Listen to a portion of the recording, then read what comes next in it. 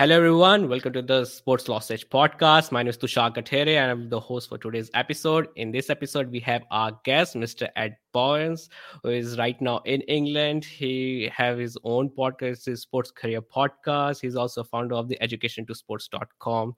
So, first of all, Ed, welcome to the Sports Lost Edge podcast. How are you? I'm very well, Tusha, and it's great to be here. And as I said before we went live, it's nice to be behind the mic in a different seat for a change. So thank you very much for me to be a guest today, and I look forward to today's conversation. Yeah, it's been a very long time. I think we talked in the month of March at the time, and it's been quite a lot of quite a gap. And I think we already went to the 10 episode, which is such a huge thing for me because it just started as a small project. And yeah, I'm thinking to let's continue with this. Maybe I think this season we will have 20 or 30 episodes. So I have to work really hard, and I have to manage my time also because right now working as a full time lawyer as an independent because I'm also preparing for my solicitor exams also, so I have to manage my time at that. So yeah, let's see what will happen this season. Tusha, can I just intervene a little bit? I remember when I hit episode 10, seriously, Mhm, till this day, it was somebody called Martin Robert Hall. And I mhm. said to myself, how am I going to get 20 episodes? How am I going to get 30 episodes? And then the big mountain you're on now is getting to episode 100. So if you don't mind, that's the challenge for you, because when you reach there, Mhm. you will find your rhythm. So I'll probably give some podcast tips throughout this conversation. But no, seriously, congrats to getting to episode 10. And I say this because when I started my podcast, somebody said to me, a lot of people who start a podcast quit at episode Mhm. 7. So there are so many podcasts out there, and a lot of them quit by episode 7 because people just don't know the hard work behind the scenes. Like anything, any project, it's the same as any content creation. But I feel like podcasting, they're sort of extra components Yeah. to make it a great listening experience. So congrats getting to episode 10, and just keep going, my friend. Keep going. Keep doing the reps.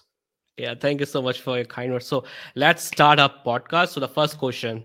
So how is the journey started from school to the Durham University, and why did you choose to make your career into the sports industry? So how did it happen for you? Sure. So I don't want to go too long-winded, but I think it's important to paint the picture to the listener of my career journey. So I always go back to when I was 12. I don't want to go into too much details, but I think it's really important because it's such a significant period of my life. So at the age of 12, my parents divorced. Mm. I was already dyslexic, and I had to leave school due to that. And then finally, I actually fractured my spine. I had spinal surgery at 12. And you're thinking, how's this relevant? Well, I wasn't, should we say, naturally gifted in the classroom.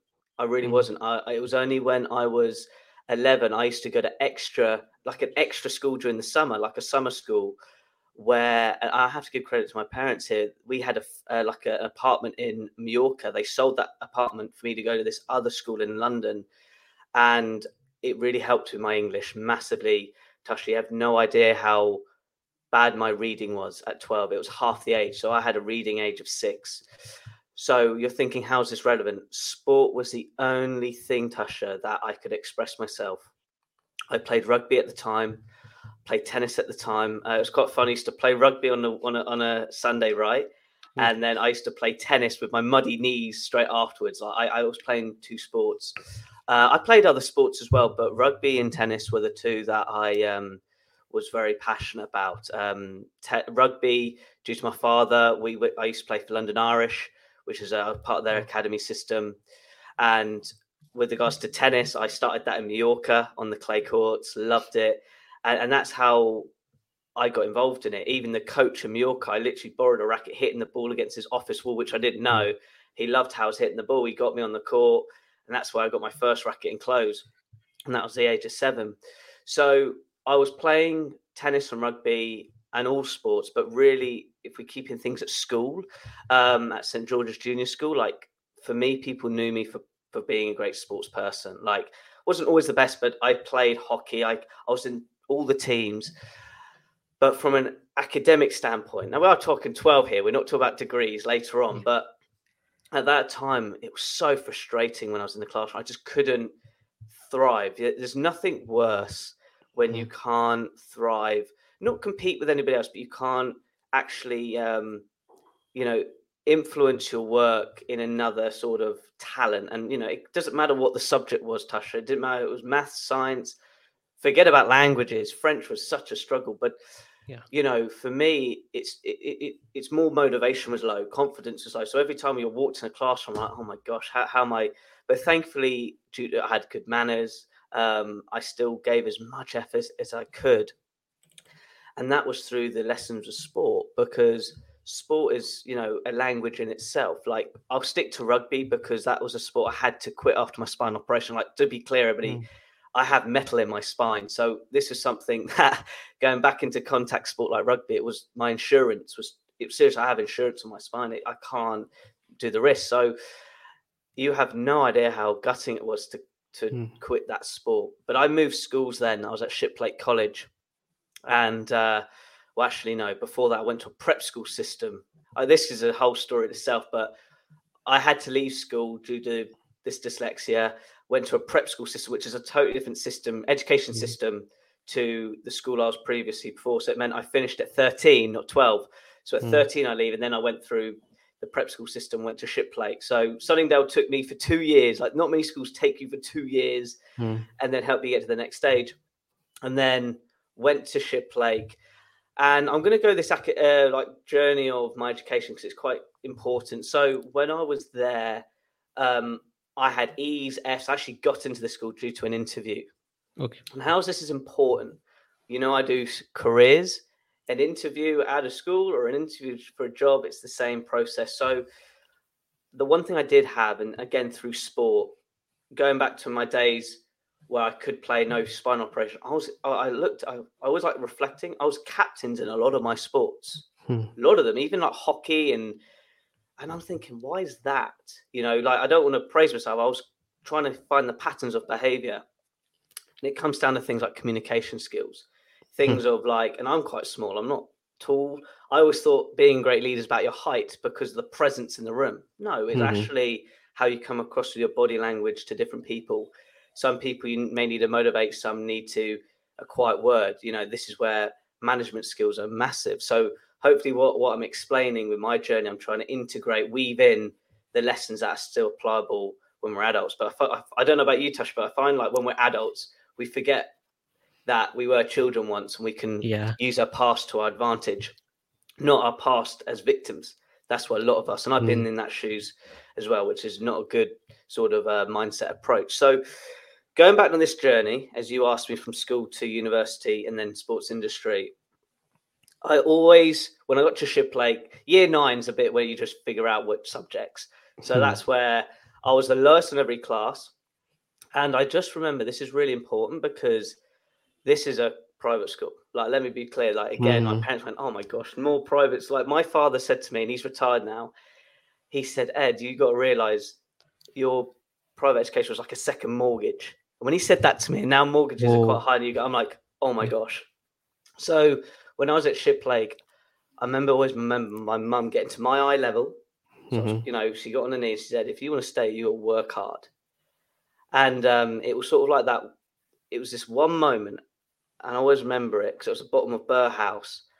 And I said, well, this is where real work begins. And I'm not here to praise myself, but I'm at Shiplake. What I loved about their school philosophy was they had effort awards and academic awards. So to keep things simple, A1 meant A due to the academia of the grade, and then 1 was top effort, and it goes 1 for 5.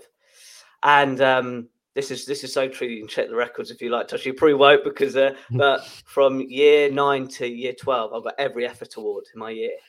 So 5 years consistently, I didn't like. I put everything in. Even if I was in set 5, I was still getting the awards. And again, I look at patterns of behavior that was a controllable. And I say that your effort is a controllable. It just shows. It's all about how you show up on the day. And you're going to have off days, but why am I sharing that with you? When I was at Shiplake, we'll talk about sports industry very soon, but this is really important. Pick my subjects. P was always going to be on my, like the sort of, not modules wrong, but it was going to be one of the subjects I was going to learn. Because again, I was fascinated about what sport could provide with life lessons. But really, I actually found the Olympic movement fascinating. Like, I was actually Yeah. always interested in history, by the way, too. That was another subject I've always enjoyed, as well as a subject matter. But the history of sport, I always found curious. Now, you've got to realize we're talking back like, oh God, you're testing my knowledge, 2008 to 2011. So Yeah. things aren't, social. I always remember MindSpace. I joined MindSpace when I was Yeah. at Shiplake, So you got to just paint the picture to everybody. There was Facebook was around, Twitter was just about around, but the tech wasn't, social media wasn't where it is Sure. today. So, but what was really good with my PE, I was so lucky enough, and he is a podcast special guest, had somebody called Shane O'Brien, who was a gold Olympian for New Zealand back at the Montreal Olympics.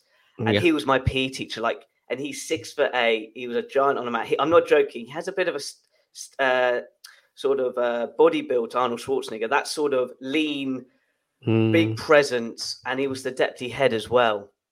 And he was like, to have a teacher like that, who's been there, done, and this is, just be clear of it, this is, I would say, amateur Olympics. He had part-time jobs whilst competing for the Olympics. It's not what it is now, where they get funding. No way, nah. This is, I would call the real Olympics in regards to its prestigiousness of, the top athletes. Amateur, sort of, not amateur of how they showed up. I mean, what the Olympics was founded by, of its principles and ethics. It's all about, you compete for what sport is about. So that really was inspiring to have him as my PE teacher.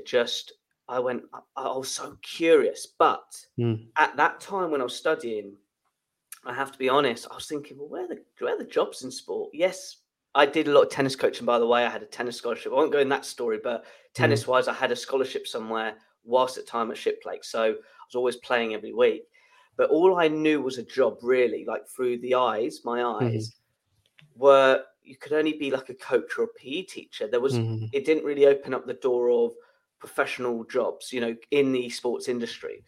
So I always knew sport was going to be after time at Shiplake. And by the way, I told I was bottom of the class. When I left, I always remember I put in my applications, because in year 12, I was averaging A's and B's. Told you? Right at the beginning, I got into the school through an interview.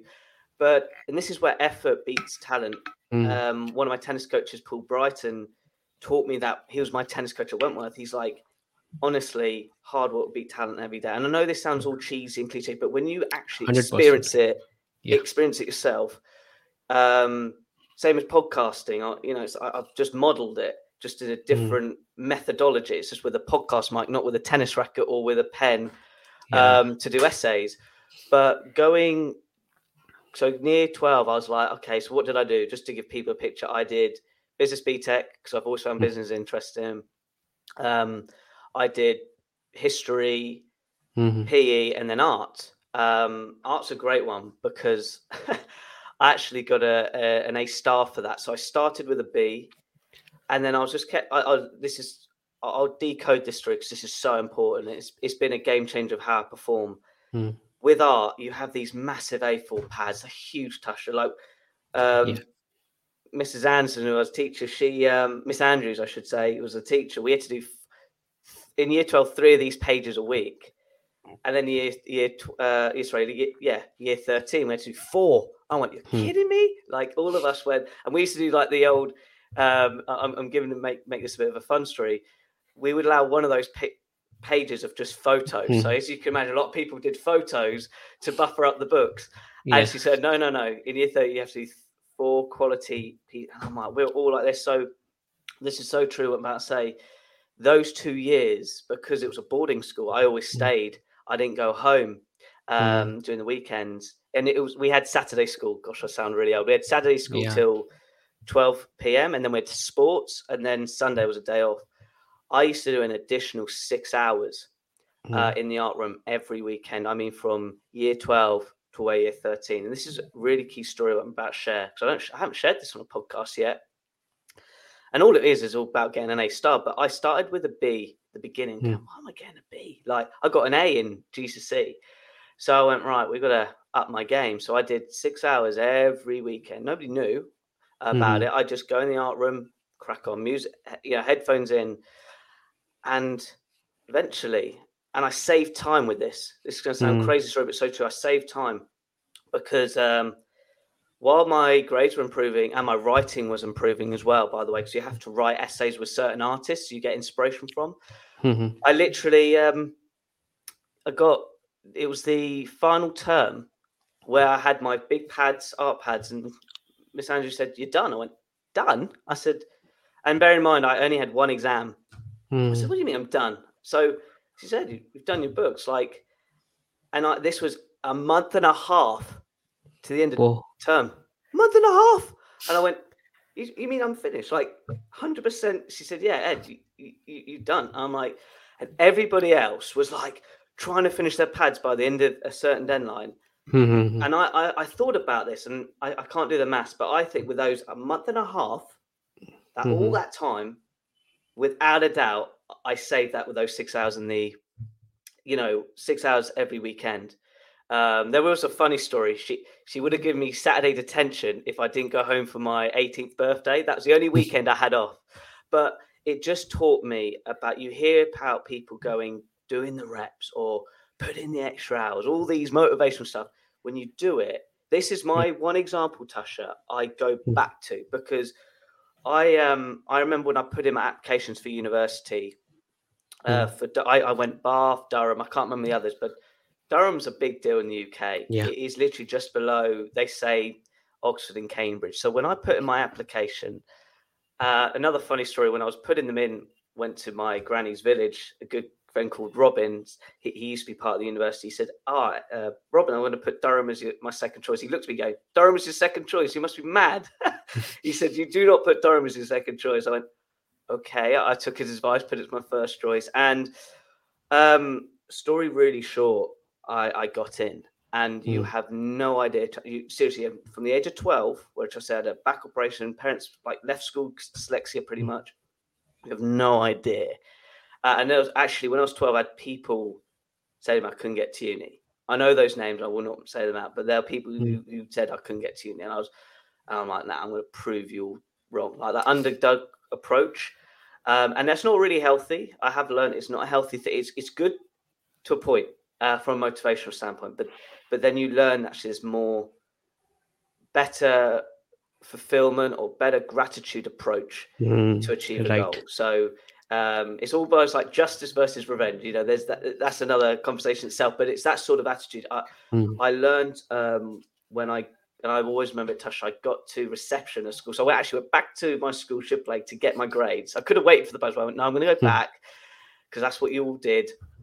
And I remember going to reception. I got my guys with all my grades, but this A star, I'm like, I thought they put the asterisk wrong. And I said, "A star." I went, yeah. I was like, I was just blown away. You have no idea. That got me more than into Durham. That A star was it got me more than what was required. Because I got a distinction in my business BTEC. I got a B in PE. Actually, I looked down my grades on that, which is still a bit gutting. But then the A star, so I was well in Durham. Didn't sneak in. I absolutely killed it to get in. And this is a thing where when people, and I'm going to go deep here because I think it's important, because things have changed from where I did my degree at that period of time to where things are. There's a lot of conversation. Should you do degree? Should you do master? Yes, if it's relevant to the journey you want to go on.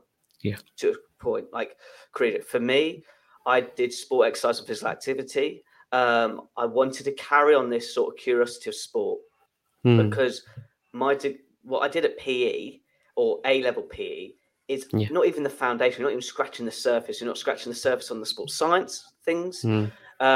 Sociology, there wasn't much. Psychology, I wanted to go big on this subject, but more sports science than sport management. Unfortunately, none of my PE sort of work had nothing on sport management. So can you imagine it's very difficult to relate to something if you haven't been exposed to any of the subject? And I always say that to somebody. I was like, "Well, have you been exposed to that topic or anything?" And they go, "No." I went, "Well, you got to experience it." So going back to sport management, which is very popular now, at the time, I had no textbooks on that topic.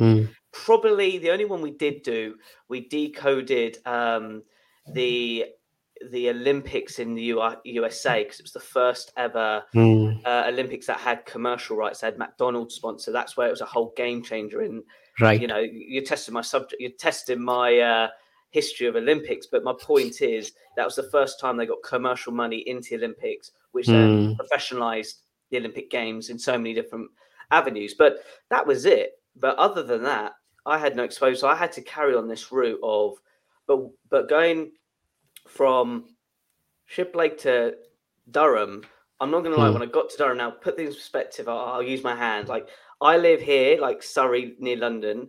Oxfordshire's here, but Durham's up north. It's like near Newcastle. Up north, yeah. It's like, to talk, football clubs, it's about a 5-minute train journey to Newcastle, and then about 15 minutes if you're a Sunderland fan, so it's colder, my friend. It is colder. And I got there to Durham, and it's about a 6-hour drive. My father took me up and he dropped me off. It's probably the furthest he's gone. Like, this is past Yorkshire where I have family. And I got the Tusher and I went, oh my gosh, I'm here. When you achieve a goal, and I'm trying to decode more than my journey. I'm trying to provide sort of lessons. I'm doing a lot of reflecting, by the way, even with my personal development.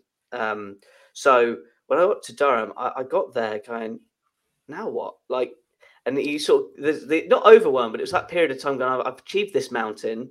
Yeah. I need to create a new one. If not, I'm just going to drift. And my goodness, I got a wake-up call with the standard of academia work, or standard of the way you write, the standard of like English. I was well out my comfort zones. You have no idea. Like not like the reading I loved. I've still got actually all my university books. I still actually go back to them because they are great books. But with regards to, I do agree, like academic writing is totally different to like, say, writing in newspapers. It's got its own style. And if you don't understand the style of academic writing, it's a struggle, because if you get the style right, the more likely you're going to get a better mark, because they're academics marking your work. Like, keep things simple, in regards to processes and the way of doing essays. So I love my time at Durham. What I loved about it was it had the freedom to learn about sport in real depth. I mean, policy. Like, I had a guy from Canada who taught me how to do, like, how policies are applied at mega events like the World Cups. Like, we use case studies from the Commonwealth Games. I learned about Australia, how Australia run elite sport, how Canada do elite sport, and how UK do elite sport. Like, they are totally different systems. And then, of course, the United States, it's a totally different way of how they run elite sports. One is due to population, and two, it's more funding and how things are done. Like, quick example, America, it's mass participation. They have so many people, they have the ability to cherry pick the best talent, put them in a college system. Exactly. But UK, we have academies, but the secret of the UK is the lottery funding, meaning all the lottery tickets that are sold, a percentage goes towards certain projects, and one of them is UK sport, or to provide funding for these elite athletes. Like, that's a game changer. Like, America done that huge, but they already got big funding from the government. You get what I mean? All these other, when you learn how elite sport is set up, UK modelled Australia, because yes, they're a bigger country, but population we could mirror. So, and that's why we're so good now in Olympic Games, consistent. Even Winter Games, UK still show up, and we don't have much snow, except for like parts of Scotland and top of Wales. But I'd say, me being from England, there's not many places you can get snow. But that's where I loved my time at Durham. It just opened up my eyes, opened up how research is done. Like, the one thing I will share, because it has helped with my podcast journey, which I'll paint the picture, I'll talk about experience. My boxing thesis was on elite boxing. And basically, during my first year, I did 4 jobs to make money for my house, like where I was staying for second year, like rent. That was a great experience. It taught me about the lessons of you got to earn money, and the second year working hard on different jobs. So when people talk to me about experience, never be embarrassed if you're doing these jobs. I worked at a Lebanese restaurant, which I'm so proud of, because when you're working with customers, I had to learn a Lebanese menu, my friend. The food is amazing, but I had to learn, is this prawn? Is this with garlic? Not garlic, because some of it was in English, but some of the details were in Lebanese. It really improved my communication skills. So I always say to people, if you hear people who've said they've worked in cafes, worked in restaurants at college, you are actually improving your communication skills. You just don't realize it whilst you're doing it. You're probably at times really frustrated going, oh, I want to finish my shift. No. If you go with the right attitude and approach, you actually can improve skill sets at the same time you're getting paid. That's the secret. Second year, though, you can happy to ask me questions on this, but I actually did 2 internships. One was with Sky Sports, which was amazing. It was with the rugby department during the British and Irish Lions tour in Australia. And I was actually there, my friend, like the final week when British Irish Lions beat Australia. It was amazing. But I was actually doing some of the editing that went on their website. I managed I had the privilege to sit down in the studio for 9 hours watching rugby. What a shame. So it was amazing. I'm joking, but it was like I was sitting there going, kidding me? Like, but this is in the studio, so it's a totally different. Right. So I had, one on the monitors, which are out in Australia, and then I actually had the studio on the right hand side, so I could watch the presenter prepare for his notes during halftime. The pundits at the time, who went to the, I actually went to their makeup room just to have a look, and I had to get a cup of tea for them and stuff. So I was doing stuff, but for me, when you're I was only there for 10 days, but I learned every day was like, I had to capitalize as much as I could see, learn, write, listen more important than talking, by the way. But during that, here's a little fun story. I was with the other interns, and one of them was with Johnny Nelson's daughter. Oh. And she said, oh, my dad's a boxer. And I went, oh, you're kidding. I'm doing a boxing thesis. I was like, so I'm doing a boxing thesis. How to get, what inspires them to get in the ring? I'm like, can I meet him? Can I just meet him? And I didn't know who Johnny Nelson was. I didn't know who she really was. She said, yeah, no, I'll introduce you to my dad. So I went in the canteen. Johnny Nelson, if you don't know who he is, he's a presenter of Sky of boxing. And he is about 6'5". And he turned around, he shook I always say it's so true. I gave my hand and I lost my hand. His hand was absolutely, I literally lost my whole hand. And I went and I said, hi, Mr. Nelson, heard much about you. Can I just have 5 minutes of time to talk about my boxing project that I'm doing for my university? Sat down. He knew one person who I mentioned who inspired me to do it. So it's a guy called Winston McKenzie. He's on my podcast. His cousin was Duke McKenzie, was a world champion. It's all very small world boxing. And he said, oh, Winston, because he's a bit of a character, Winston, and really admire what he's done in his career. And so I said, look, John, I just would love to interview, some boxers for this project. I'm fascinated.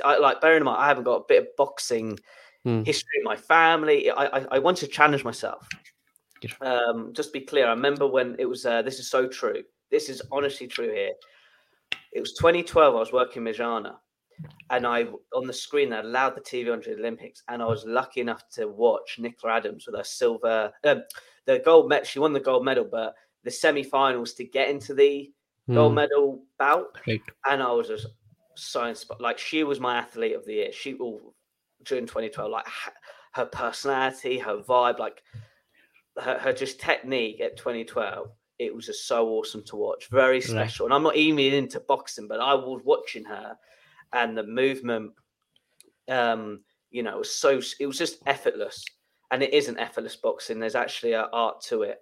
But I knew that semi-final bout, there was history between the other opponent because she beat Nicola in the world champs. So it was a really important bout, and Nicola beat her. So I was like, that's it. I'm going to do it in boxing. Did I know people in boxing? Only one person. Winston. Did I know about the sport? Nope. Did I know about the top gyms? Nope. I just went, I'm going to figure this out. And to do a dissertation on it. So when I spoke to John, he goes, yeah, no, I'll take it to the Sheffield gym. I was like, really? I was like, so he hooked him up with Brendan Ingle Gym. Now, if you don't know the Brendan Ingle Gym, it's really historic. Like, I'm going back really in past, but the top champion, who's the most famous, Prince Nassim. He was on like PlayStation games. He is famous for walking, but he actually had a phenomenal career itself. But he was always famous for his ring entrances as well. And when I sort of went, oh my goodness, and it gets a bit of a smaller world.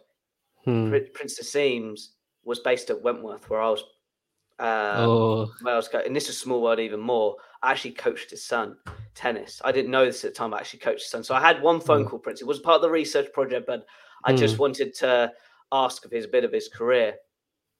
And it was amazing. But I didn't really, the dots didn't connect at the time. But I was like, oh my goodness, how small world. I'm coaching his son tennis. And now I'm off to Sheffield to speak to some of the other boxers. So I was lucky enough to interview 3 world champion boxers at the gym and people who are like the next generation and watch them train. And it just opened my eyes about the sport. Honestly, Tushar, I don't like comparing like to like, but can I just say this? To be a boxer, I would say, definitely, you know, you are the fitness levels, the mindset, the pressure, you know, you are an overall athlete, because if you lose, you're bottom. You know, a football team, you've got next game to get 3 points back. Tennis, you got the next competition. Your rankings may go down, but you're the next competition. But boxing, particularly the higher bouts, you know, where there's more money on the line, a lot more on the line. You know, one knockout can adjust a whole person's career. You know, but look a bit like AJ. When I was starting, he was the next thing, and he's had a phenomenal career. But you can tell that when he's lost, he had to do a few bouts to get back to, you know, for a bigger opponent to call him out for a bigger fight. So there's a lot more on the line. And also the business side of things are significant too, of how it's all distributed after a fight. So when I did my thesis on like what motivated these boxers, and I won't go in my thesis, but the biggest thing was getting money on the table, like any other job. But bearing in mind, you've got to realize in Asia, there are when people win, actually, they are in a different social class of living. Right. I always remember one study I found where, so I can't remember, I think it could be Thailand, where if you won, you know, you meet the like the royalty, you know, you meet the king of Thailand. And when you meet royalty, you don't have to do much for the rest of your life, because you have, you know, you are like a symbol to that country of what you achieved as a boxer, as like an ambassador of the country, you know. So can you see like motivation can be different? So I'm just getting a glass of water. Is different. So can you see like how fascinating I was with how boxing is such a sport that puts different perspectives of why people come in the ring. Right. But then I was lucky. Sorry, I'm going to do a cough, mate. I'm going to mute myself 2 seconds. Thanks for that. Literally, like you see, like this is what this is what I'm a big believer about going to university. You have a chance to be in a safe environment. I had guidance to do topics that are so fascinating. But if like you, you're podcasting, you want to be a sports writer, you don't have time to do a thesis on the side to learn more about certain sports that of why the sport is where it is. And to be fair, there was limited research at the time as well. So I don't be long-winded this bit, but from a career standpoint, you know, meeting Johnny, create the networking to go to Brendan Ingle. And I have to mention Brendan Ingle, he's not around anymore. And you have no idea how lucky enough I had 5 cups of tea with him. And I always share this story. This is so true. The first day, Sheffield is a bit hilly, but it was near a railway line. And the gym is on a slope, but in a converted church. Okay, so imagine a church. And then that's the boxing gym. It's got painted lines, which is painted in. No other gyms can copy it. This is where they do the footwork drills. And I remember the first day with my big pack back, my Durham Cokes. I wanted to know people felt safe with me in the room. Like, you have no idea how, you know, trust is massive in boxing. You know, if they don't know in the room, you get looks. I got looks. But when I had my Durham and I showed them, like, this is what I'm doing, trust was, I was putting on gloves Brendan said, "This is how you do it, son," and he was showing me how to do it, and and it was great to be part of it and be welcome. But I remember Brendan the first time I was walking up to the gym. Am I here? And it's like a church, and I saw this old man with a coal bucket. Now I don't know what coal bucket is, but it's very rusty, sweeping up the floor. I'm going, no, that guy Brendan. I got in there. I go, excuse me, sir. I'm here to do a research project. I'm here for Brendan. Oh, that's me. I said, I should be doing that. I'll be what. I did take the brush off. Oh, no, I'll do it. But why am I sharing this story? He's doing the jobs that people don't see. Right. He's doing a job where he's delivered over, I think, 5 world champion boxers, and he's doing the mundane jobs that nobody wants to do. A sweaty, dusty gym nobody wants to be, but he was doing it. And it was the first scene, and that hit the tone. And it taught you're thinking, well, how does this research project relate to the sports industry? Oh, yes, it does. Oh, yes, it does. Like, this was exposure of what it's like in the boxing industry. Imagine not just Brendan, but other gym owners, other trainers who are doing the job. So, story really short with this, and I have to finish off this because I'm a big believer of affirmations. When I gave in my thesis, I was going, this is going to get me a job. I'm not going to lie, be so true about it. I thought this project could, when I gave a project to Johnny Nelson again, that could me work with that department in Sky. That was the objective, because I thought what I'd done was so different. But anyway, it never worked out. But when I dropped off my thesis, I met somebody called Alwyn Bolcher. And I met Dominic Ingalls too. That's the son of Brendan. Yeah. Dominic now runs the gym now. Very scary guy, but I respect him a lot. He gave me some good life advice. But I was speaking to Brendan, and I went, and bearing in mind Durham, they did like a boxing night and it was for charity. And he said, I've got 3 signed pictures of me and Nicola. I said, Brendan, I know you've just met me, but here's the thesis. Like, any chance I have those pictures and I can donate them to the boxing? It's for Durham. And honestly, I had 3 signed Nicola Adams pictures. And I literally went to the people, and they were so over them. It made a really good bit of money for that, because it's you've got to realize the money from grassroots. There's not a lot of money at the low end. Yes, you get inspiration, but you've got to realize from a world champion boxer, let's say AJ, get my hand here, to the bottom of the next, it's so low to keep gyms running. And then he said, you trained her, and he went, yeah, and he was about 67 at the time.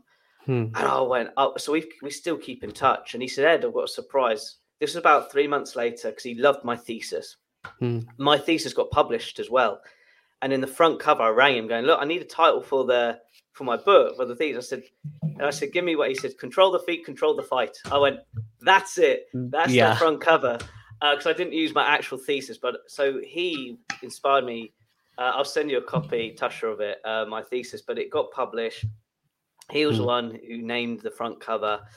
And he said, hey, come 2 weeks. Come in 2 weeks. Got a surprise. I said, okay. And I wanted to give him an actual hard copy of my thesis, like published. Yeah. Pop in the bag. I'm going, there's some punches in there. Who was it? It was Alwyn, Nicola Adams, and another boxer. I watched her spar for 45 minutes. And it was just like breathtaking. Now, I didn't take a selfie. I feel a bit gutted, but I wanted to respect. Like, you got to realize I did no selfies during that time. I wanted to had a quick chat with her. Had some great, like she said, she's so down to earth. And I watched her train with, and Alwyn introduced me to them, and I was just sitting there in awe. And my goodness, how she hits a bag. You have no idea the sound. I can still hear the sound. It was like consistent, but it was that sort of, it's like rhythm, but the impact was the same. I don't want to clap on the mic, but it was like a hard clap, but consistent. And I, and also there was the other boxer, so I had to respect her, because I'm not going to just go, just Nicola. So the other boxer was amazing too. She was a bit taller, but they did a little bit of footwork, more body sparring. And I went, wow. And why am I sharing this so in-depth story? I told you I saw her on a TV screen working in a restaurant. Did I ever imagine working or seeing her in person? No. But I'm learning these little things now. If you think about it enough, work on it a lot, you just don't know what's possible.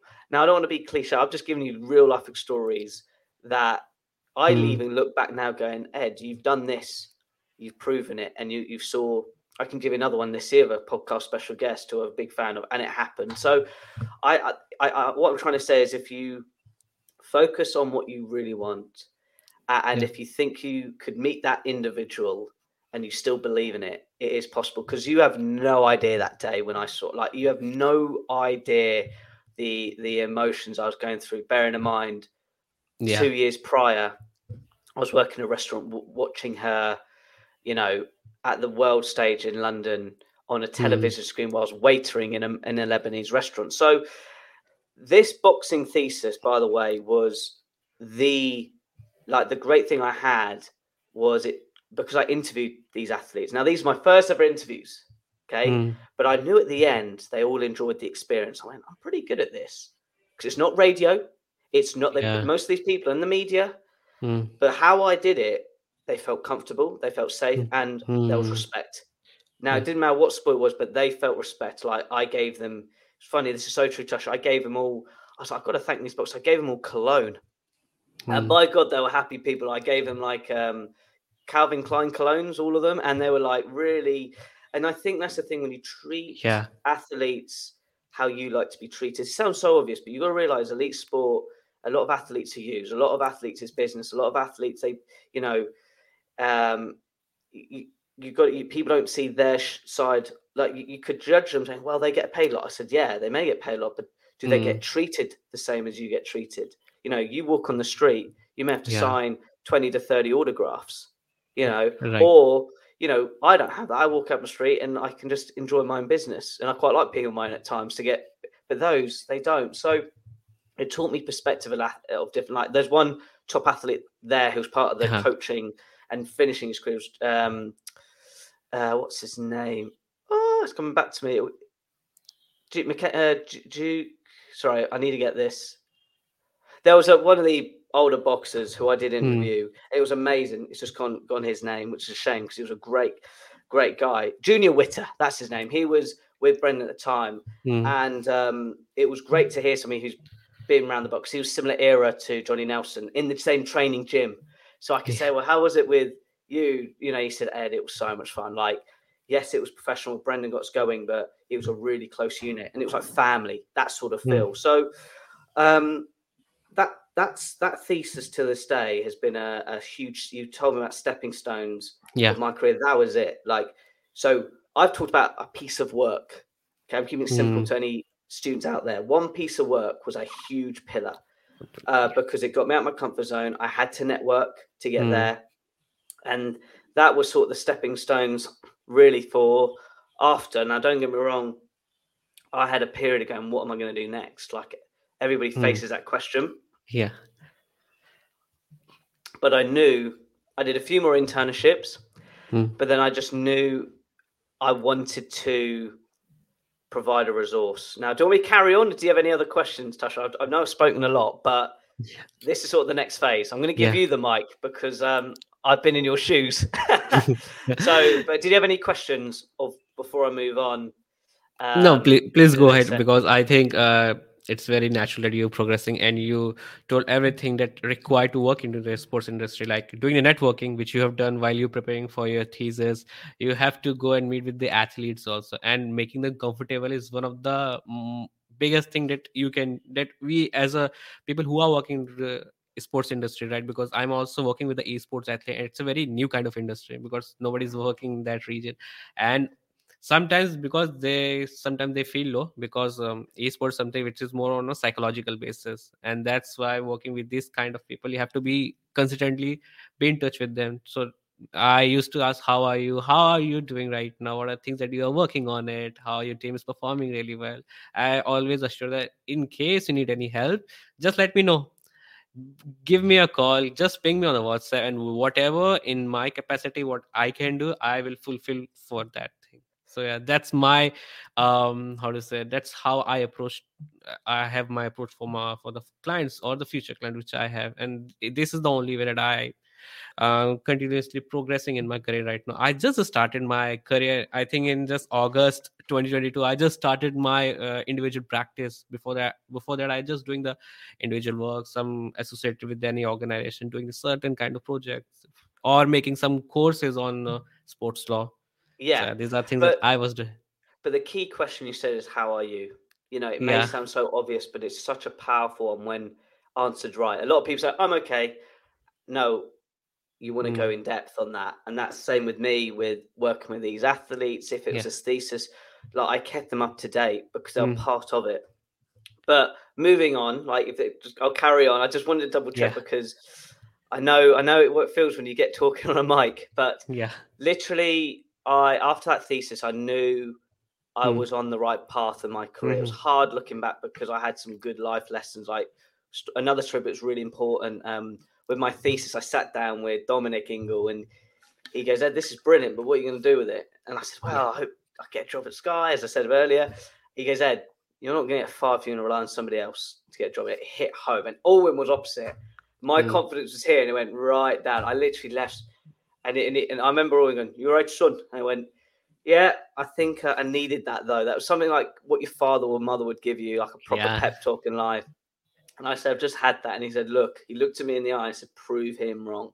Not in like prove him wrong like me getting to Durham, meaning like Yeah. prove like that he was right, Dominic. Let me be 100% clear. It's just how he said it. It felt, you know, he just said it how it was. He said he couldn't say it more blunt, but he was right. When I was at the station, I had to regroup, going, okay, got a great thesis. You're about to graduate in a couple of months' time. And I went, right, let's just be honest. So I'm going to go through this quick because there's so many. So did Sky Sports, did Soccer X as well. And they're like a football event company. They're sort of been back. They did liquidate, but now they're coming back. It's been rebought. But the point is that was interesting because that's all about football industry. But then I got at Benchmark International, which I was there for 3 months. It was only when I was there, I literally I had an amazing experience. It's a great company to look at. They do Beyond Sport, Beat Sports Industry Awards, Beyond Talent now, which they look after athletes like John Amici at the time, Will Greenwood, Baroness Tenny Gray Thompson. So to be in that room was just amazing. Now I could go in depth in this, but all I say during those 3 months, again, I had to work hard massively. I was meant to be an intern for 1 month. I ended up being 3, and I did everything from answer the doorbell, I always remember printing paper from John Lewis, which was 4 streets down the road in London. Busy London. I felt like doing the strongest man competition with the heavyweights. But yeah, I just over delivered. I really did. I wasn't always there first in and last out because you got to realise London commuting. You know, you don't want to miss trains, but I certainly gave it my all. And it was only when I was there, and when I was doing my commute, I'm going, there's no resource. There's nothing I can learn. I can't, like, I'm learning from great people in the room. It, like, one of my favorite things I did do at Benchmark was it was the week that when I was there, they did the judging for the BT Awards. And Nick said, look, just join the meeting and listen. I was in the corner. It looked like I was in like the naughty seat, but I wasn't. It was like, and I was watching all these CEOs because they're actually doing the awards for the event. And I'm like, wow, like listening from different perspectives. And I was literally just learning from these people, more body language, how they spoke, how they, just all industry stuff that, I was sitting in the room going, I'm the luckiest person in this room because there's a load of students who may study sport, but they're not in the room where pieces of work in the industry are being judged on. And I actually still got a few of my notes I still go back to on that. More just nothing of the awards itself, just more the processes and how was one company's campaign was better than somebody else's. Just those little things. And but it was only the final few weeks I got the news that I'd only be there another 2 more weeks. And I just remembered because I was speaking back to Durham, going, look, I'm part of this company. Have you heard of them? No. You haven't heard of Benchmark International? No. Okay. Have you heard of Nick Keller? No. I was like, and I'm going, because I wanted to get John Amici to Durham. He's an academic himself. He's a psychologist. Not just that, he's, Great Britain's #1 NBA player, Yeah. who's made it to the height at that time. And it didn't work out, but I thought there was just this light bulb moment going, hold on, this bit of that disconnect of, industry with the academic world. And I was thinking, well, how am I going to do this? But also I wanted a resource where I could learn more, because this is so true. But at the time, there wasn't many blogs. LinkedIn wasn't where LinkedIn is where it is today, as a whole platform. And I'm going to be really honest, it was very hard to find credible information too. Right. This is really important one about share. You've got to realize there's this dark side in the sports industry where people say what they do, but there was no credibility to back it up. And it sounds harsh how I say it, but this is a huge important factor in today's society, is that credibility. It's not about how many followers you have or how many you have in your networks. It's the credibility you have in the industry. And at that time, I only knew a handful myself who have helped my journey, who I could go to and go, actually, they've walked the walk, not talked the talk, So I remember I sort of pitched it to Ollie, who I was basically his PA. I was one who was doing leads. And I'm going to share this story because this is important. When I was at Benchmark, I got it because Ollie worked at SoccerX, and Ollie was behind me at SoccerX, and I enjoyed working with him because my job, it's really simple. It's not fun, but it had to do it. I had to find leads for their event sponsors. And there was a guy called Patrick Cannon. We were both like a tag team, and then we would filter the leads to the certain departments. So we were like the researchers, and then we would give them the phone numbers and the names to the sales team, but authentically done. Like we warmed them up, and if it worked out, great business, great. But when Ollie moved, I saw him. It was at Benchmark. I reached out, going, "Look, I'm just looking for a work experience. I'm not going to lie to you. I was desperate. I was getting picked up by the recruitment industry. Not my cup of tea. That's another story, but we won't go there. But my point is, I was just like most people that just want to get in the game.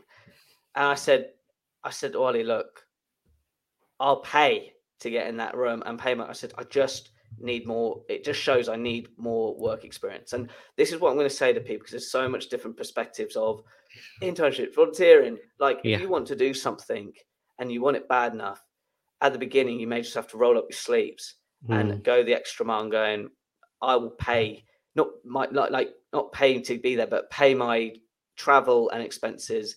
And I just remember he said, Ed, what can you do for me? I said, Ollie, I'll do exactly the same what I did at SoccerX for you, but a lot more. I mean, a lot more leads. Yeah. And he goes, look, come on Friday. I was in my suit. I looked like a lawyer, my friend. I went, most people in the sports industry do not dress in suits. I had overcoat, tie. I looked smart. And I mean, even people thought I was maybe a young lawyer coming in the room, but, fresh faced, but I was that serious. And we sat down and he said, I said, this is what I can do for you. And he said, look, basically we had a little negotiation. I said, look, all I appreciate is my travel and a bit like, it was basically my travel and a bit of like lunch money, literally. It was like £200 a month. That was probably it, which covered. And I was like, that's perfect. I was like, so just when you're in the room, everybody, and you got a chance, don't go big with your negotiations. But the travel was a huge one because London commute, it isn't cheap, and you've got to be. I'm mindful of that. So can we dig deep on this? Because so because I internships should be get paid, but I'm like, no, what am I getting out of it as an intern? One, experience, which was my priority number one.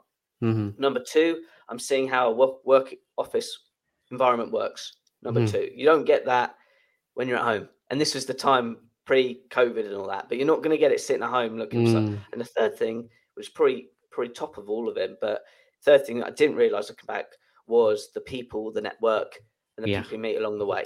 Okay, so network's probably the wrong word, but being exposed to people in the industry is probably a better term. And I literally, with Ollie, working with Ollie, I was the final week where I went, because I was so grateful for Ollie. I can't express how grateful I was with this chance or this opportunity. Had my spreadsheet open. I said, do you want to see how many leads I got you these 3 months? 864. Whoa.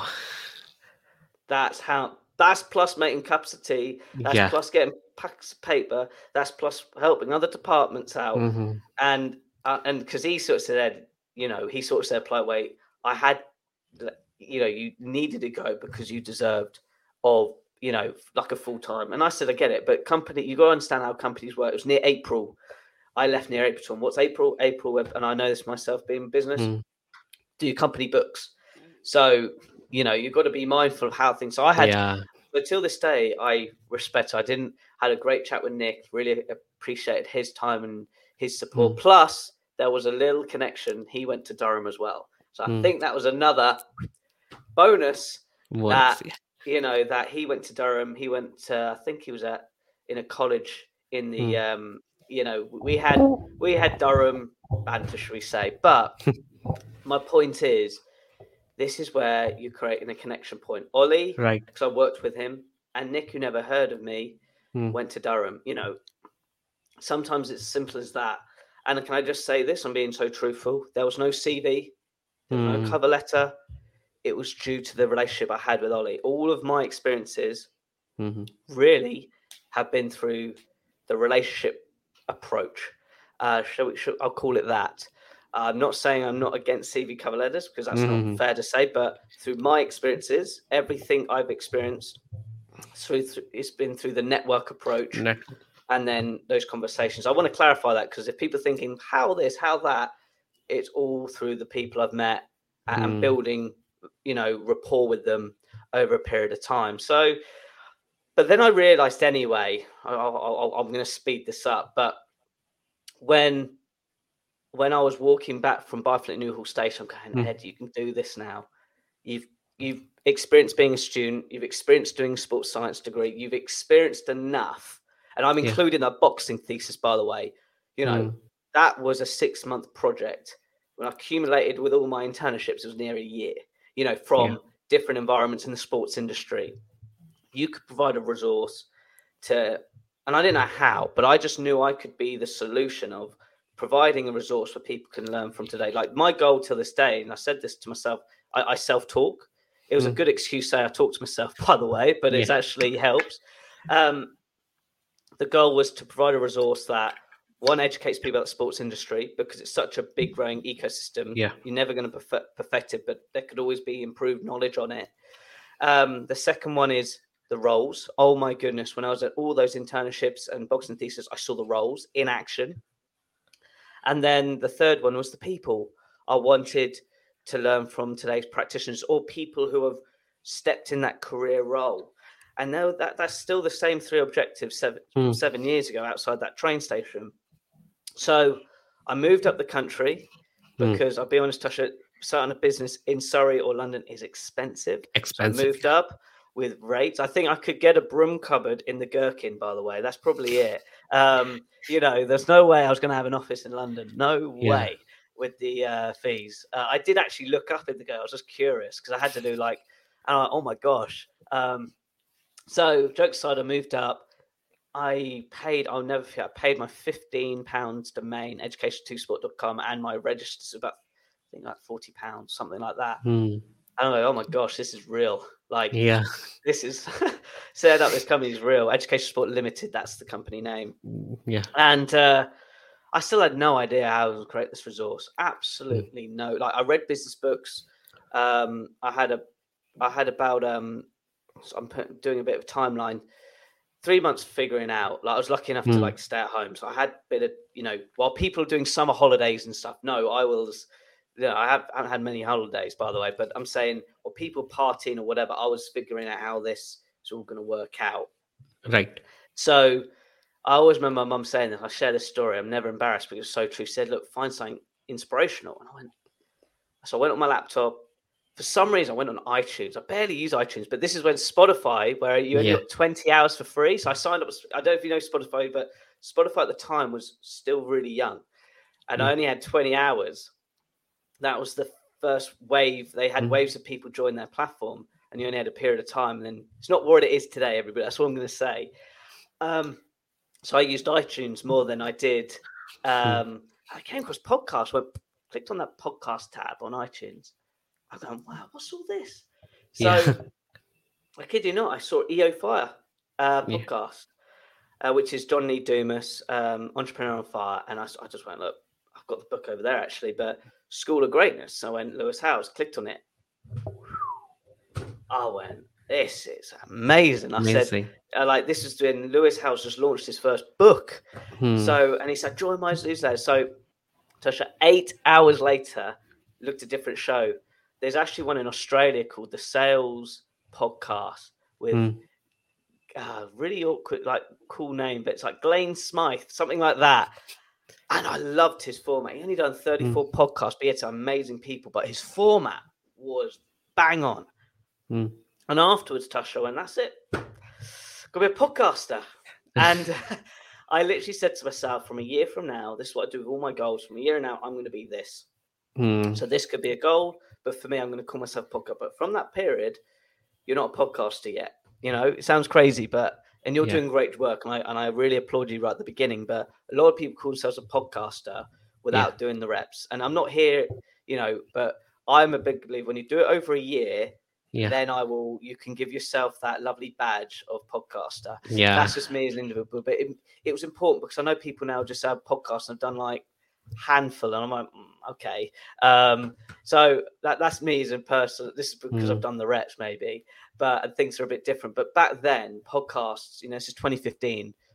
Podcasts were around from 2007. I did my history of podcasts. I was just curious, but you know, realistically, it shot off in 2017, 18. Like, let me be clear. Like, that's when, because to go back to my story, I listened to 8. I went, right, I'm going to be a podcast. So I found as much as I could. And there was very limited resources, by the way. It's a lot easier to start a podcast now than it was back then. Let me tell you that for a fact. So I went, right, I'm going to do a podcast. So, and I'm going to do only interview, no individual. And and it solved all those problems, didn't it? You know, number one, teach me about the industry, teach people about the roles, and I'll speak to people. It was like, boom. It was like the podcast was my answer. So I went, okay, next step. What equipment do I need? Next step, you know, process of going live. Next step, planning it, formatting it. And I thought, you know, it gets all a bit open, but you just keep tabbing. So the first thing I did was, and I love this story. I won't go through all my podcasts, by the way. You'll fall asleep. But the first 3 was with my lecturer, Dr. Martin Roderick from Durham, with that in person. The second one was with my former headmaster, Shiplake, called Greg Davis, who was a rugby referee and headmaster. Fascinating story. And then the third one was with John Amici, who I met at Durham, Benchmark International, sorry. He actually walked in the office and I managed to reach out and he said yes. Then and asked him to be my mentor. And that's another story on the side. But he had I read his book and I was just blown away. But one was in person, one was on the phone. It was a phone interview. So imagine 2 people on a phone doing it. Yeah. Because this was on Skype. And then the last one was was just Skype video, so like a Zoom experience. So all of them were different experience. I'm like, oh my gosh, this is you know, you think it's going to be all simple. It isn't, because you've got to work around the people. And we're talking Skype, where it's a lot harder. Yeah. There's a good platform, to be fair, Skype, but at the time, it wasn't as simply as sending, like, if you don't mind, you send me a Streamlard link. I click the link, I'm here. It wasn't like that with Skype. Log into your account, they had to connect, all this. But looking back, it just, I did about, I would say 80 episodes where I had to explain to the guests what a podcast was. It just wasn't, podcast wasn't in our, should we say, habit of how we consume information. Let's keep things simple. I don't want to overcomplicate the listener, but at the end of the day, as I say, I always said, a podcast is a digital folder that's online. Like, I just because I always thought it was a radio show. Yeah. So I don't know. It's just a digital folder that's online where people can listen. That's it. And literally, as I said to you, I got to episode 10. I'll go back. I did my first 3, and I kid you not, a month. I delayed it. God, I'm so nervous, Jez. So I went down to Surrey, met a real good mentor called Chris Wright. I said, Chris, I need a favour. I said, I need you to listen to this podcast, or at least one of them, just to, you know, I'm nervous sharing this. And he didn't know. So we sat down in his sitting room and we put it on, had a cup of tea. I heard him laugh, I heard him chuckle, I heard him go, you know, and he's a business person. Right. And he goes, Ed, this is really good. And I go, okay, explain. It's all well, really good. I need feedback, please. And if anything, more constructive feedback than praises. And he says, no, Ed, this is good. But I go, okay, what's this but? You've got to do at least one a week. I thought, one a week? I went, you're kidding me. I literally that was the answer he gave me. I went, yeah. Okay. So year one, I'll speed it up. I went, right. He gave me the feedback that we want to eat. Year one, I'll be really honest. I was one every 2 weeks. I did want to wait, and then I'll go, oh, I'll sneak it for next week. We'll have a week break, and it's not a good habit. You're cutting corners. So 2016 and 2017, drawn a line, go, no, Ed, you're one a week. You just got to figure it out. And literally, story very, very short now. 26, like sort of 17 till this day. I haven't missed a Tuesday. And my show goes from January to November because I learned in the first 2 years I was having it during December. Yeah. And I said, nobody wants to listen to me, or especially on Christmas Day. Yeah. That period of the year, I want people to, I could do other pieces of content during that time, but not interviews. And I take a month off, and I think I deserve a month off. Like I'm having, if you don't mind with time period, I finished my show last week. Yeah. And I have about 6 weeks off for the next season. But jokes aside, going back to that art story, every weekend I was doing those every weekend for 6 hours, except my 18th birthday weekend, which was great fun, by the way. But that story, that life experience, even better, helped me solve the problem with the week podcast. It's different. I wasn't in an art room. I was in my little office figuring out how to do one a week, and it is easier than people think if you just think ahead, have the right planning. But the goal of the show was to have diversity, quality. It's not just about helping people get jobs in sport. I wanted it to be a resource where you get different perspectives around the world, and that's the thing that if we're going to go talking to podcaster. Yeah, the one thing I didn't realize back then and this is why all the big media companies have podcasts, is the reach. I just had no idea. And it makes me laugh when people say, oh, they had everything figured out. I said, no, it was completely opposite. And, for me, it's been a journey. And absolutely, I just love getting on the mic. I said, even now, how I speak to you, I'm like a different human being. Just because I'm just passionate about what podcasts does. It's not just of a medium of communication. It actually can solve a lot of problems for people worldwide and I didn't realize that this, when we talked earlier about degrees, internships, not every country provides that whole infrastructure of degree, jobs, volunteer, all that. I mean, I'm talking worldwide here, just don't have that, should we say, ecosystem of education. So podcasts can solve that solution. I said to people, all you need is the internet. Not everybody's on the internet yet, but they will be very, very shortly. That's the only investment you have to invest in to listen to us today. Now, I'm not going to say I can solve all your career problems, but hopefully with some of the examples and case studies could point you in the right direction. I'm a big advocate of YouTube. It's a great platform too, and you can learn a lot. But, what I'm trying to say here is, back when I started, there was none of these sort of resources. Yes, YouTube was around. The only best story was Justin Bieber was the only pop star who used YouTube as their leverage. That was the only example, but you went from one extreme, but then you forgot all the other people who are great content creators. So for me, podcasting is a lifestyle. It will, even when, I always go back to parents because I honestly, I cannot respect them enough. But even mum said, you're never going to quit the podcast. I said, no, never. But like anything, there is a time when, like me, you have to have a break, because it shows you've got to appreciate what you do. So really, story short, I've been doing podcasting for 7 years now, interviewed over 300 people in the sports industry, different sectors. At the same time, I've worked on different projects, worked with some great clients in the sports industry too, which has been a byproduct through the podcast. I'm just at this great place now where I'm planning on a few other projects, rebranding my podcast. It will be the same, but I'm just at a rebranding stage. Tashi, you should have seen my podcast art from season 1 to where it is now. Oh my goodness. Thank goodness for Canva, shall we say? But not even Canva was around when I started. So my point is, it's been a real cool journey. But I want to be really clear. Like, there has been the down moments, everybody. I want to be really clear. There's periods where, with my podcast, my website went down. I won't go into this story, but I went, oh my goodness. So, for 6 weeks, I had to rebuild the website, stop my whole podcast production because I was all scheduled, and I ended up rebuilding my website. So I actually rebuild my websites now because I know what I'm doing, and it's just that. So everything you see I've created in different aspects. So my skill sets have improved as well. Right. I'm not saying good at every aspect, but I am a big believer when you understand StreamYard, for example. I'm going to say this because I use this tool. It's amazing. I did a summit 2 weeks after the global pandemic when everybody was in, and we did Amy Wonder and I did 24 interviews in 24 hours. It was amazing, and we raised money for the COVID fund, like global COVID fund. But if you understand the tools, like nobody knew what StreamYard was at the time. We just like my podcasting. We had to figure it out, but I had to figure it out because I was running it on my computer. So what I'm trying to say is, Tasha, to your listeners, you don't have to be this polished, perfect version.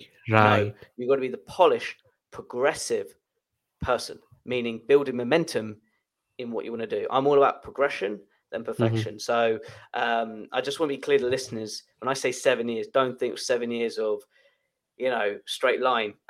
There were bumps along the way, but certainly built my character and certainly built my courage at the same time. So quite a lot there, Tasha, but I'll give you the mic back now. So I think you go the first two questions which I have, and you completely talk about how your journey started. And it's completely because you see, especially in the sports industry, the foremost thing is there's a lack of content in terms of the people who really want to work in it.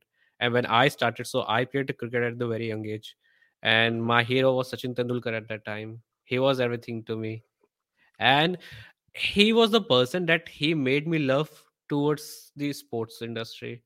He was the first person, and then I had not to know about it. The people, not only in cricket, there was hockey also, and luckily I met Dhanraj Pillai, the Indian hockey legend. So I have this. I see it in the background. Wow. Yeah.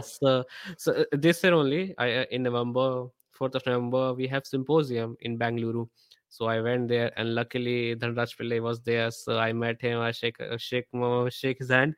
I was shaking at that time because I saw his game. I think in 2004 he played his last game against Pakistan, and Pakistan have that quite history, rivalry at that time. So that's why I met him. I told him that I watched your 2004 game and I really loved that game, and he was quite emotional at that time. If you watch that game, I think I still have that clip in the YouTube, and I saw that it completely made me love towards these sports. And you have so much emotion. You are stick to the TV at that time, and at that time we have that CRT monitors that run on the CRT tubes. So and that's why the journey started for me from that time. It's been, I got a really bad injury in my finger, so I can't I can't grip my ball, so that's why I have to left the cricket at that time. I think in 2013 I left the cricket at that time. So I'm exploring my journey, where I have to go. So my father was very inclined to push me into the chartered accountancy, but I said no, I can't do it. I can't study so much books. And then he was not ready to, I will send you for the BBS. So I just went to the course called BBLLB. It's a 5-year course, so you will get the aspects of the business aspects also, because I am very inclined in the human resource management. And then I also get to know how the legal aspect work. So for the first 2 years I was quite struggling in the law school. So I went to the Symbiosis Law School, Pune, one of the top 10 law schools of India. So I went there. First 2 years I was quite struggling, and then gradually I have to understand that it doesn't work like what I have that process to work in school time. So I have to change my strategy, how I have to work on that. So I have to do the deeper research on the certain topics or certain subjects. And then I have that turnaround, I think from 2017, when I just went into my third year of law school, because in India we have 5 year of law course. So I went there and things getting turned up, and that and that time sports law just started at that point of time in India, and now you see there are a lot of law firms right now in India. So yeah, journey started, but right now I didn't do any sports law internship in my from BBL. I'll be honest to the LLM, I still didn't do it, but still I'm working it because I have that passion. I harnessed that skill from the last 2 years, either doing just reading books, working as a volunteer, or getting to do this podcast where people come on but they share knowledge, and that experience I apply in my real life situation. I think I give the review of the Stephanie Genesis podcast I posted in Yeah. the. Well, I'm going to flip the mic. I'm going to nab it off you, like, because I've interviewed a fair few sports lawyers, Yeah. and I'm not a sports lawyer, everybody. So there's a little Mm. disclaimer here, but I find, if I'll be honest, being a lawyer teaches so many great skills, like something simple as reviewing contracts, negotiating, really, and I say this with an emphasis of really representing your clients right. So you've got to have that understanding of, those soft skills. It's massive. Like Steph was a great one. Like, talk about boxing. Oh my goodness, that's how we really got our conversation going online, because of that similar interest. But going back to being a lawyer, when I've interviewed a fair few, and I've actually interviewed one who did transition to esports, I do agree. You do not need to start in sports law. Just get rid of the sport bit. The top lawyers I've spoken to, actually all of them, because of the age they are at. This is why it's a different generation. The age I'm talking, I'd say, without rough, they're 35 plus years old or a bit older, right? So a lot of them, if we go back 30 years from now, well, I was just about born, a lot of sports were amateur. There weren't many sports degrees in general, let alone sports law, just degrees in general. So how things were built. Look, Mark McCormack, the founder of IMG, was a lawyer, transitioned into, he loved law, he loved golf. What did he do? He represented the 3 top male golfers, Arnold Palmer, Jack Nicklaus, and Gary Player. Oh my goodness, in the world of male golf, you couldn't pick the 3. Oh, they're like the Michael Jordans, they're like, the Serena Williams, like in this, like, at this time in male golf. He represented them. He used his legal skills, and IMG are just this huge animal in the sports industry. It's actually the place I really wanted to work, by the way, when I started, but I didn't have the game plan. But what's my point? He used his legal skills and applied it into a sporting environment. So going back to lawyers, the one thing I learned is focus on your trade. Like, you can quote me right with the right terminology, but I think a good one is like labor law, like how employment law is, is the same transitional skills with player transfers. It's, at the end of the day, they're getting hired by a club, right? So my point is, I'm not even a lawyer, and I'm testing myself here what I'm about to say, but if you understand the legal principles and the regulations, it's the regulations that's the toughest part of a lawyer, because they're always updating.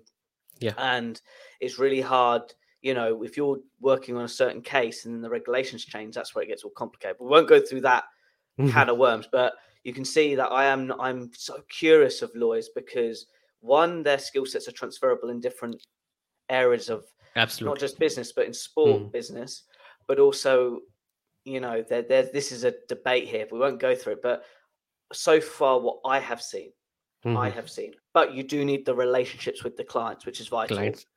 Which is vital, because this is a point of view. I do believe the best agents I have met have that legal experience or knowledge behind them. Okay, but we won't go through that whole conversation. What I'm saying is, if you study law, you've got a real foundation, not just being representing people. If you want to go that route, you actually get how things are done in business in general. Like, let's make things fun. It could be a cat business. It could be a construction business. The legal aspect really gives you the groundwork. Now, it doesn't mean you're the greatest leader, but it does mean you understand the behind the scenes of how things are done. So, for me, Tush, I know I'm super grateful with the feedback of Steph's podcast, but there's when you shared that on Instagram, and I did praise you and thank you in person, that honestly, when I start my podcast, that fulfills me more than a download. And this is really important about what I'm about to say here. A lot of people want to start podcast blogs, build a following for numbers. No, you want it to be a reason of fulfillment. Now, don't get me wrong. I want you to build your network. That is numbers. I do want you. That's important. But we're in a digital world now where we go on our phone. We're expecting fulfillment of a like. We're expecting no. When I saw that message, I'm like, this is my vision 7 years ago. Tash, you have no idea when you did a 2-story of the learning lessons of that podcast, right? You have no idea how I sat back in my chair going, I solved it. Okay, it's only one human being here, but you have no idea. When I started, there was no resource like it. And I'm not here trying to pat myself on the back. I'm just trying to explain to the listener that you can start a podcast within 6 hours, even that. You know, I like to give people say, oh, you can start one in 10 minutes. No, I would say within 6 hours, you could learn how to run a podcast, blog, write an article on LinkedIn within 40 minutes. You know, the tools are there. It's the attitude.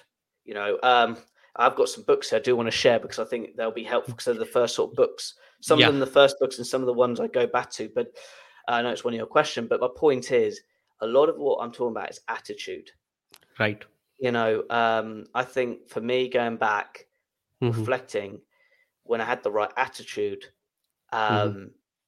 things have gone the right direction. I'm going to share a quote from my mom's partner, who was one of my first mentors in just getting me off the ground because he had run businesses. Like, if you know people who run businesses effectively, you can still learn from them, by the way. You don't have to learn from a sports lawyer to be a sports lawyer.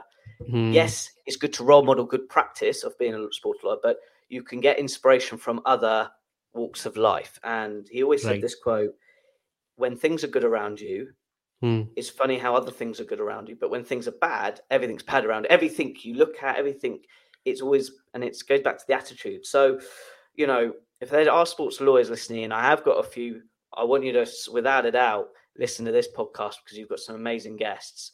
Because Tosh, you're solving a problem too. We're getting the right people on the mic and sharing what it's like to be in their shoes. So, yeah, I'm going to pass you back the mic. But being a sports lawyer, I have said to people in the industry, if I went back in time and did a degree, I would certainly do modules on sports law, or law in general, not criminal law. But my point is, you can learn a lot from that. You know, I would say historic industry. It's one of those. It's like banking industry, law. The legal industry is very old. It's got its. There's even career pathways, which is a lot easier than sports law. That makes sense. So, but without a doubt, final thing I'm going to say, and this is from, you know, a good friend, mentor as well, Dev Kumar Palmer. He did say, Ed, it is about how you work with your clients. So you cannot forget that aspect. You could have the knowledge of being a great sports lawyer, but if you can't communicate that and build trust with the athletes or clubs or representatives, it's going to be very challenging. So, and that side is your networking skills. So I'm going to pass you back the mic, but there's my 2 cents of sports law, but not being a lawyer or sports lawyer. So next question. What are the sports which you still follow, and who are your favorite athletes in both male and female? Oh, I did see this question. Do you know what's funny now? I really do enjoy watching all sports. Really quick example. First time in history with the World Cup of Rugby Leagues in the UK. So they had the Men Rugby League, they had the Women Rugby League, and then had wheelchair rugby leagues. First time ever they did 3 different disciplines of rugby league in one competition. And I watched some of the rugby wheelchair, which England won, and it was fascinating. And, you know, of course, we're talking while there's the Men's World Cup. Lucky enough to, you know, being a tennis player, I actually did lose love for tennis when I was actually in university. So, but what's the point? I actually just enjoy all sports. Golf, it's a big golf house here, F1. So you've asked me a broad question. Do you know what I love more now, if I'm being really honest? Because I have believed this now. I believe there's a different perspective when you're working in sport than being a sports fan. So everybody I've spoken to. So what I love is how the industry influences sport. Okay, like, do not get me wrong. You have no idea how excited. Talk about cricket Mm, when the England men's won the 2020. yeah.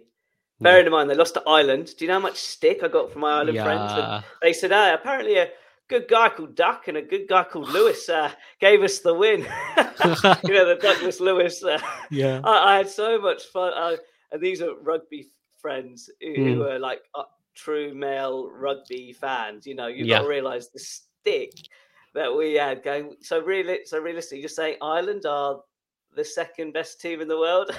With regards to that competition. But it's sport. But Mm, if we go back to one sport at the moment, I honestly, till this day, talk about cricket. So that's sport you're passionate about. When England played New Zealand in the men's 50 over game, where Stokes literally, 2019 World Cup. World Cup. That Yeah. was some game.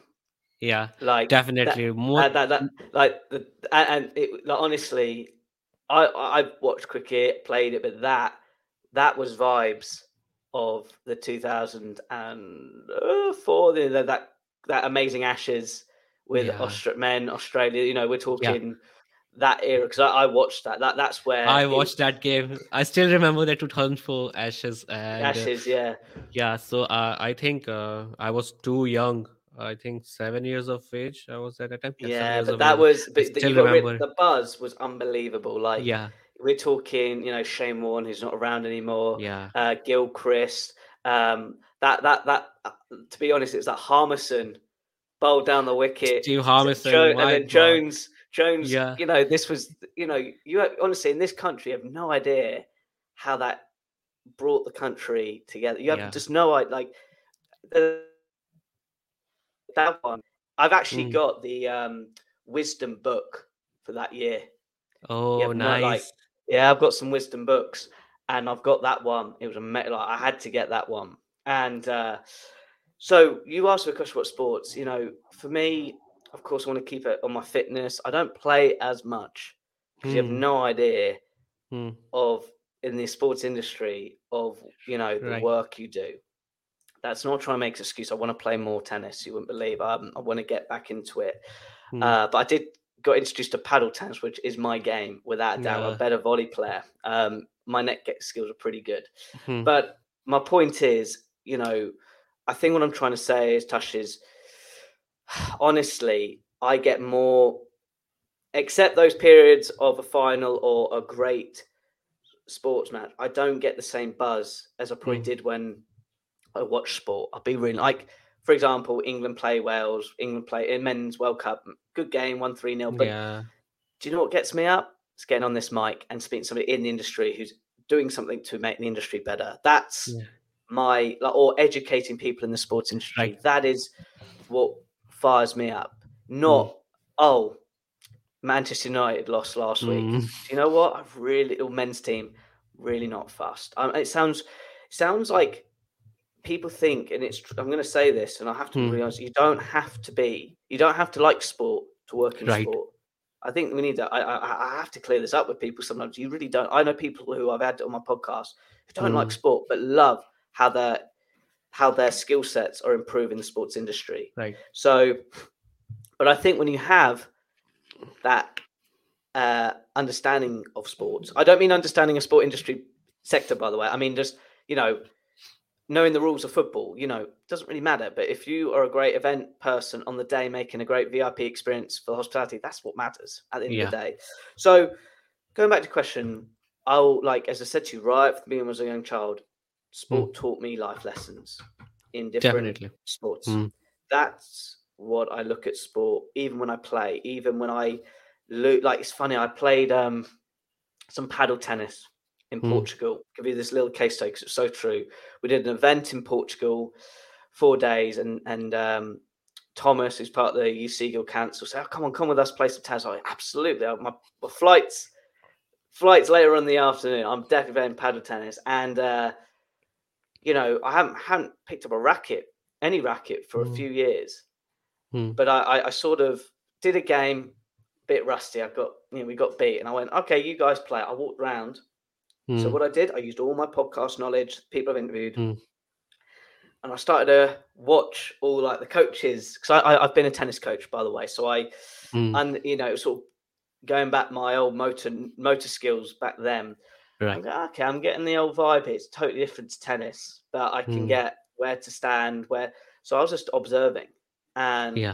so while they were playing the game, I had a good walk round the club, getting some mental notes. Watched another game where I was like, okay. So anyway, I came on, and he goes, hey, "What have you done?" I did some great volleys, and goes, just walk around the place. And do you know what I was really doing? I was using all the knowledge I've Yeah. learned from Alistair McCaw. His 7 Ways to Be a Great Coach, or I looked at people who've certain clips they've said on a podcast during that walk, and I came on with a different attitude. And actually, the last 3 games we won. Like the 3 matches I stayed on the court, because it was like a round robin. There was 5 of us, so one of us had to step off the court, and it was my turn. So, and I did some pretty good shots, even some squash shots, which because the ball can hit the back of the wall if it's in play, and you can hit back. And he goes, "Ed, that's a really good way." I was like, "Yeah, no, I've just got that from over there." But I'm just trying. Learning isn't something where you need a pen, paper, and a workbook. Learning is how you adapt in the environment you're in, and how you apply it. Application learning, I call it. That's what real learning is. You get inspired by somewhere, and then you've got to try it out. It may fail a couple of times, like it did at playing paddle tennis, but then when you know what works, stick with it and move on, like to the next challenge ahead. So, for me, Tasha, this is a really good point. I do want to play more sport, but I kid you not, you know this now, because like you said, you're just sort of starting. Time is the most important asset. And, I used to play a lot of golf, by the way. And, an average golf is 3 hours and a half, but I kid you not, when you play with some players, it could be 4 hours and a half. And that's 4 hours, right? You end up being a whole day. And I'm going, I can't really play a round of golf every weekend. It's a whole day lost, where I could use that 4 hours for, meditating, not all 4 hours, but parts of it could be a run, meditating, health, all this stuff that I'm learning. Energy. My word, I've sort of done my goals already for next year, but my word for next year is energy. And everything I looked at is like how I show up with the energy on this podcast, energy of when I do a certain task, because if you don't have the energy, it could be nutrition. That's why I love one word a year to focus on, because how you apply it is in different ways. This year was discipline, and my goodness, killed it. With that word. Well, now I think you did nicely like it, but you actually nicely commented this year's season of podcasts. Not here to praise myself, but I'm just saying this year I've done 62 podcasts, and then two events. Did a virtual summit at the beginning of the year. I'm just thinking other. One. Well, as you know, I'm working with one client where we're launching a book in March. I wouldn't say co-author, that's wrong, but I've helped this person called Lee McDermott with his book. He's a sort of Olympian and 2-time British champion, English champion, and Commonwealth Games gold medalist, writing his book. So we've been every week building this, and we've written the book now, and we're about to promote it in March. So, all these different projects. And I look back going, there's discipline in here. There's bits of, I'll be honest, there's times I had it about 3 weeks ago where I needed a real break. My brain, my energy was low, like just because body was just fatigued. And that's taught me a lesson. But seriously, as a little tip for people, pick a word. It could be. I always find motivation, inspiration, not the right words. It's got to be a word that creates action. You can't be motivated 24 hours a day, but energy, you can. Discipline, you can, because discipline, what did I do? Every day, got it here, my pad and paper, the simple thing, my discipline, I always schedule my week and day. Things do change because of time. When I edit a podcast, it may take longer than the time I set myself on my diary, but that's where the discipline kicks in. And then you've got morning routines and stuff like that. But there's enough information on that, Tasha. But the point is, that's what I'm all about. It's pick a word, pick your goals, pick a word. And that's what's worked for me. So I know it's a bit of a long-winded question. So yes, I do play sport. I want to play more sport, but Yeah. for me, as I said, I'll finish up this point. I get more fulfillment interviewing people in the sports industry because this is what I love doing. So yeah, Mm. Mike's back to you, my friend. Yeah. So because you are absolutely right, because right now for us who are right now working as a professionally, time is something that we have to manage it. And even it's been I think 2 years I didn't pick up a bat. I didn't pick up the cricket bat. And because most of my friends, either they are working in any government office or in a private job, or they are in the other cities, so it's really difficult to now to play cricket because cricket is something you cannot play individually. Else we can play the backyard cricket right here, but Yes, still this is something which I cannot do individually, so I have to play virtually right now. So that's yes. the thing. So yeah, next question. So right now FIFA World Cup is happening in Qatar. Your thoughts on it? Because there's so many things happen, because right now there's a one documentary released by the Netflix, FIFA Uncovered, and we I see how haven't it. watched it, but Okay, I saw this question. I'm like, oh my goodness. Right. we both will put our thoughts and No, what are no, we'll things. put it on. It's fine. It's very interesting. Hmm. Got to realize, to be correct, yes, it is the right year. It's 10 years from the 2012 Yeah. Olympics, right? This is my answer to it. You got to realize that 2012 Olympics had a great legacy. Really brought people together. It Hmm. certainly inspired me. And I always think of the Olympics, the pinnacle event, and then underneath the men's Football World Cup. I hope the women's, Right. the Euros Right. was amazing, but Hmm. we're talking historically over a period Absolutely. of time that the Hmm. men's Football World Cup has been one of those mega events that have brought literally Right. countries Hmm. together to watch the sport. And even through my studies, it was Hmm. still the second highest global viewed event in person or certainly on television rights. So Hmm. it's all backed up there. But can I just say on a side note, the Women's Euros was amazing in this country. I actually went, Hmm. watched, loved the experience. But going back to Qatar, it's really interesting. It's actually been interesting in our house. So let's just keep things real. My mum's partner has no interest in it, Hmm. not because he's a West Ham fan, Hmm. born and bred. These are the days of West Ham Millwall days, Yeah. which we talk about passion. Oh my goodness! You Hmm. look some games on YouTube, the Yeah. fans and the players. It's a big rivalry. I would almost say to a point bigger than maybe Everton Liverpool, to a point more Hmm. just the rivalry aspect, because we're talking towns of London, Yeah. almost opposite streets. So going back to the point, he's not, because to keep things simple. And again, this could be a whole podcast in itself. It's what the hard thing is what the tournament is representing right now. Um, Human rights perspective, Right. work person perspective of the stadiums. Side story. I actually had family in Qatar. Hmm. Back in I think 2009. I went out there in 2011. So this is before Qatar, where it is now as a whole nation. This is and it's a beautiful country. I actually loved my time going to Qatar. I Hmm. really, really did. And the people are amazing. I loved. Let me just be clear. I actually loved like um, the the sort of way they live, but in a way that how you were treated as a tourist. You Right. felt welcomed. But we were there when stadiums were being built, not just for the World Cup, but for other stadiums for the sporting Hmm. events. And I'm going to be really honest, Tasha. It wasn't. These people didn't even have crash helmets, And I don't want Yeah. to go through this whole direction, but when I was reading reports of members of the workforce Hmm. dying due to incidents. I've seen it. And Yeah. my father has been in the police for 30 years. And, Hmm. police has UK police have a protocol, health and safety, whatever operation they Right. have. So I don't know this can of words, but because I've experienced and see it, Hmm. when I saw that, and I was these studies or these stories were happening when I was studying at Durham, and actually, yeah, at Durham, I've seen it firsthand. Not the death, just the working environment. So, and I have no.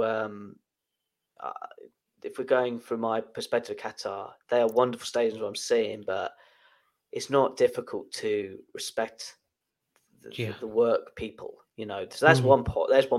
This is my perspective, but Pete's Right. perspective, it's more the politics, the human rights, and it's just amazing how there's like this better. It's like a bitter taste in the mouth, Right.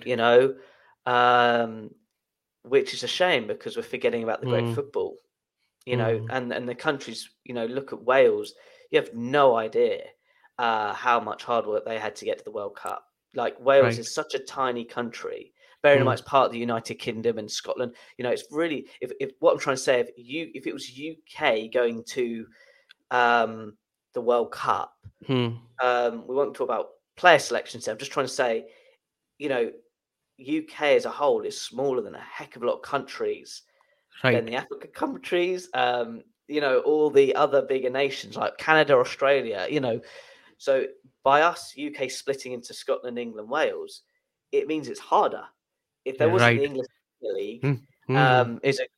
as a product, Right. we would be like smaller leagues in Europe, like the Dutch or do you know what I'm trying to say? Like the great leagues, Right. but no, like Premier League. So what's the Mm. point here? When Wales didn't have a great tournament, you have just no idea how hard it is to get there. So you're getting me about Qatar. We should not forget why we're there, and Yeah. that is for the game itself. Mm. It's the football and what it represents, the history. Like, I don't know about you, but I love seeing all the past men's World Cup highlights. Right. You got to realize my biggest highlight, 'cause it's my era, was David Beckham, that free kick against Greece. Just to Yeah. qualify.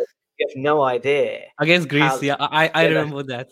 like that. I watched that. You just have not, and that's okay. It wasn't at the World Cup, but it's that journey to the World Cup. That's what I'm saying. Right. So look, Qatar, you would like anything, and this is where it's create debates in the house. Is if I went to your home right now, going, Tasha, Mm. you can't make your bed like that. You can't have your podcast like that because in England we do that. Or you sort of go, hold on a minute, this is Yeah. So I'm keeping it simple. Like your home has Mm. your way of living with integrity and values. Right. My home has integrity and values, but may do things differently. Mm. So I'm keeping Absolutely. things simple. It's a simple way of your catalog. But unfortunately, you've got to look at two sides of the coin. You've got people going to Qatar saying you should change this. And it's not like Qatar going, well, you should do this in Mhm. your country. That is Right. why it's this bitter taste. It's the Mhm. communication. Now, people I've had in the industry, Mhm. it's not about them changing. It's just adjusting certain. Mm. Like my adjustment is get a bundle of crash helmets. That's nothing Mm. about culture. That's about human. Basic necessity. Yeah. Exactly. Like, can you get my point? Like getting a bunch of not security, like crash helmets and health and safety areas, water Mm. zones. You have no idea with the sandstorms they have out there. Yeah. It makes a heavy wind in the UK seem nothing. And I'm not joking. My father said to me a couple of days ago, we saw a guy brushing the floor because he had to be out there working in a sandstorm. So whatever he brushed, it was just going under his blooming brush. It was pointless. And Yeah. we're talking a really, it's very hot out there, extremely hot. So my point is he shouldn't have been doing it, but if he didn't do it, he wouldn't get paid and blah, blah, blah, blah, So this is nothing about culture. This is Mm. about, a bit of common sense. So hopefully I've managed to answer the question two different perspectives, but one Yeah. is you can't go to somebody's country and dictate how they should Yeah. adjust their living. But there is the other side where it comes to human necessities of like health or rights, we Mhm. say, so with regards to the tournament, I've loved it as a football fan. You have no Yeah. idea how much joy it's been having 4 games a day, Yeah. having purpose. It's been amazing. But with regards to the tournament itself, it's almost like things off the pitch have been more of a priority on the pitch. And let's be honest, every World Cup, Olympics, there's always something of a campaign that goes on behind every tournament. Give you Mhm. an example of the Euros, just women's Euros.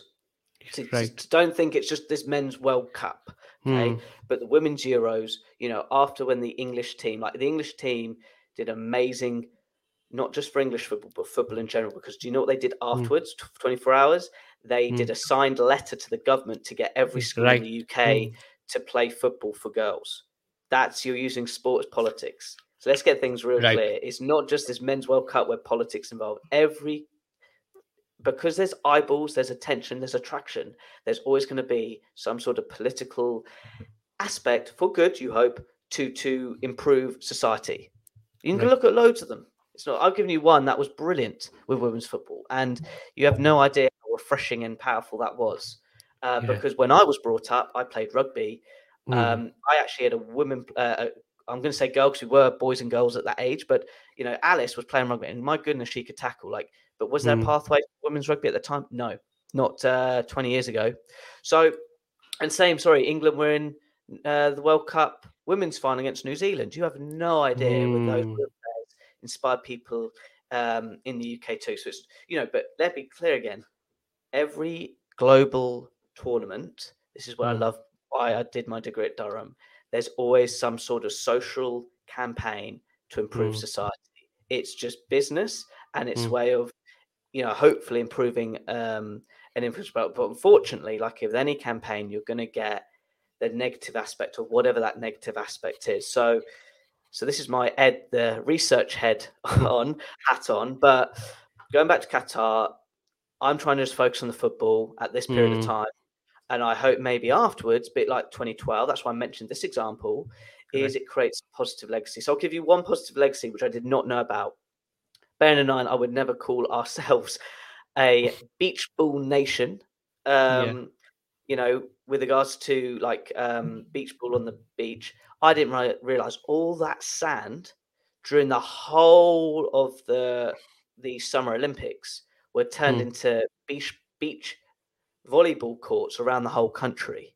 I Oh. went, how cool is that? How simple is that? It's just public. I didn't realize. I went past one when I went down south. I was like, what's this? And it was part of the legacy. Mm. Okay, I meant the swimming pools. The swimming pools didn't work out because the whole point with the 2012 was sort of more reduced rates on swimming pools. See, I'm going depth and policy here, but one of the policy legacies was after 2012, everybody can have access to more, like, instead of paying £7 to go to the swimming pool, you can pay £3 because Okay. all the resources, it's just trying to recycle resources. But the beach ball summer courts have been such a Mm-hmm. huge success. There's been increased people just playing beach ball on the beach, number one, Mm. but also playing actual games on these beach ball courts. So, and not many people know about that. So, Yeah. what I'm saying with Qatar is, I hope afterwards there are great legacy, Mm. applied afterwards. But that's not them because they've dictated how to change our whole culture, because nobody wants to come in the UK and change our culture. And I would say the same, I assume, in India. Nobody wants to be forced to change how traditions have Mm. been. So there's my answer. But all I will say, short note, the football's been brilliant. Yeah, because you see, because I also make a one post on that, that whenever you watch this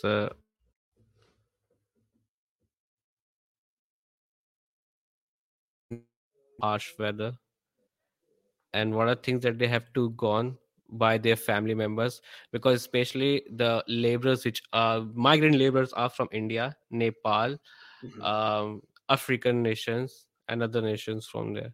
And what are the things that they have to face it at that time? But still, there are some of the cultural differences also. If we talk about the um, usually in Middle East countries, there are certain cultural differences can be, which can be sorted out.